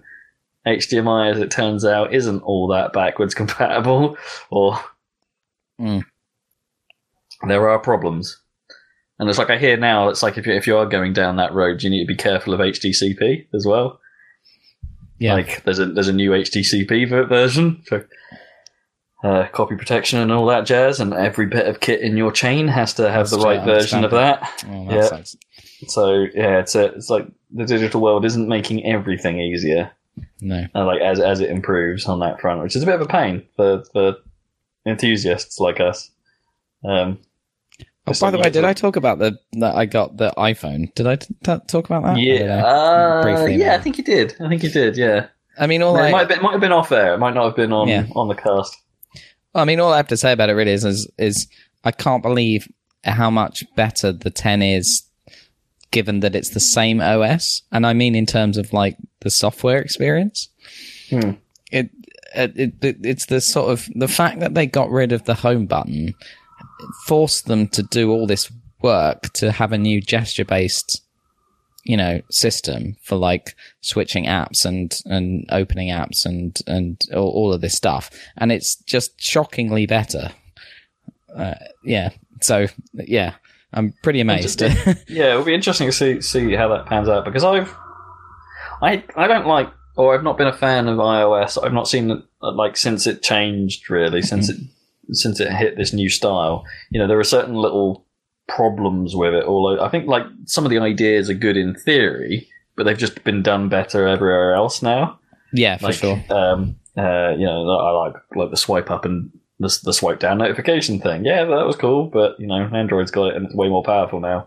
Like the swipe up from the bottom to do like the settings and things. It's like, that's all in Android's top menu. It's like it's there and then it's customizable and Well, now it's customizable in iOS actually. But okay, fair enough. Yeah, but it's like even little things like the back chevron design. It's like that touch zone is far too small on an iPhone 5. I'm aware I'm using an old ass phone and it's only running iOS 10, so it's like a couple of versions out now, but still not a great experience. You mean trying to go back in an app? Yeah, like what would normally used to be quite a nice big touch zone in the top left and would clearly say back in the older versions of the OS. It's like that little chevron. It's like tapping that doesn't always work. Like it seems weirdly non-functional. And that's not just true on my phone. It seems true of like Gnome's iPad as well, and things like that. It's just like it's not great in places. Well, the thing is that thing is bloody miles away from your thumb as well. So, but true. One thing that is quite good, although it's not perfect in iOS, is that the SDK does mean that it's quite reliable. That in most apps you can swipe from the left of the screen over, and it does do the same thing. So from anywhere on the left, you can swipe over, and that actually does work across most apps because they all use the same UI kit, SDK. Yeah, so you swipe from the left to in theory, go back to the panel that was left because left is back for something. Exactly. And that does work quite well. My personal pet peeve is apps that like the BBC News app that swipe between articles by doing a swipe anywhere in the middle of the bloody canvas. Yeah, left, I right, hate swipes. that. Yeah, and then you do that like accidentally all the time. Yeah, I'm just trying to scroll down and I'm like swiping to the next article and I've lost my place. It's so bloody annoying. It's not just BBC News, but that's the one that's most. BBC News app I have all kinds of problems with because all I want to read is the content and it's perfectly fine. But quite often when it updates an article, it jumps me to the top of the page and I lose my reading position. And then when I'm that's a general problem with modern, like not necessarily app design, but like lazy loading design in general. I know, like things pop in and things update to the wrong place, and then you get put somewhere else, or like. So annoying. Do you know more like my web pet peeve at the moment? Like one that. Like, okay, this is terrible implementation. This isn't really a pet peeve, but it's a funny one because it's directly tied to my Samsung phone. Is that the weather app, on it goes it has its own little app panel for like the main page of details. But if you want to dig into it, it takes you away from that app and takes you to a web page to do that stuff. So, which would be fine. Like that's why I'm not too bad at that. Except the weather.com webpage is atrocious on mobile. So the first thing I get is a giant the weather channel and weather underground privacy and use of data GDPR bullshit thing, yeah. But it's enormous. Right. It's it's not just like tap this and be fine with it. It's like, here's everything you need to know about everything, which is good in a way. I'm fine with that. Everyone's freaking paranoid about GDPR, especially in the US. Yeah, I mean, so this is just this ridiculously large panel of like, do you want any of this? Do you want all this? And you go, yeah, all right, fine, I'll submit my preferences. Oh, they've changed it a little bit, but okay, so last time I did this, it then went through a phase of, I'm now going to save your preferences for a really long time. Are you okay with this? Yeah, and it would just like be spinning a dial, and then the page would load, and then it would immediately forget that I've done that, and put the giant full screen permissions thing back there. And it's like, I can't actually look at your website on this phone. And it's the Samsung app that's linking me to this website. It's just for the love of it, that's so bad. Like as I'm saying it now, they do seem to have fixed it. but even that so, was yeah. It's been like that a while. Yeah, shocking. Modern tech, it's awful, man. It's awful. Technology. Is that a podcast? Yeah, that'll do us a podcast. Stay tuned, listeners, to our YouTube channel for some more videos from Zach and Rob. I don't know what's next on the docket. There's another bloody Gungeon video. That's what's next. You gotta, if you want to enter the Gungeon, then come along to our YouTube channel and check out Rob and Zach's adventures in the Gungeon. We did a bit of that, yeah, because we couldn't actually record new material last week because Zach has no car at the moment, so him getting to my place we called it off last time, so he's here because I've driven him this week. So. Oh dear. Oh, that's annoying. Okay. Well, maybe there'll be less content than normal, but there'll be Salacasts, and we'll be back in a couple of weeks for another one. We'll figure something out. For sure. So, thanks for joining us, listeners. Catch you next time. Bye. Bye.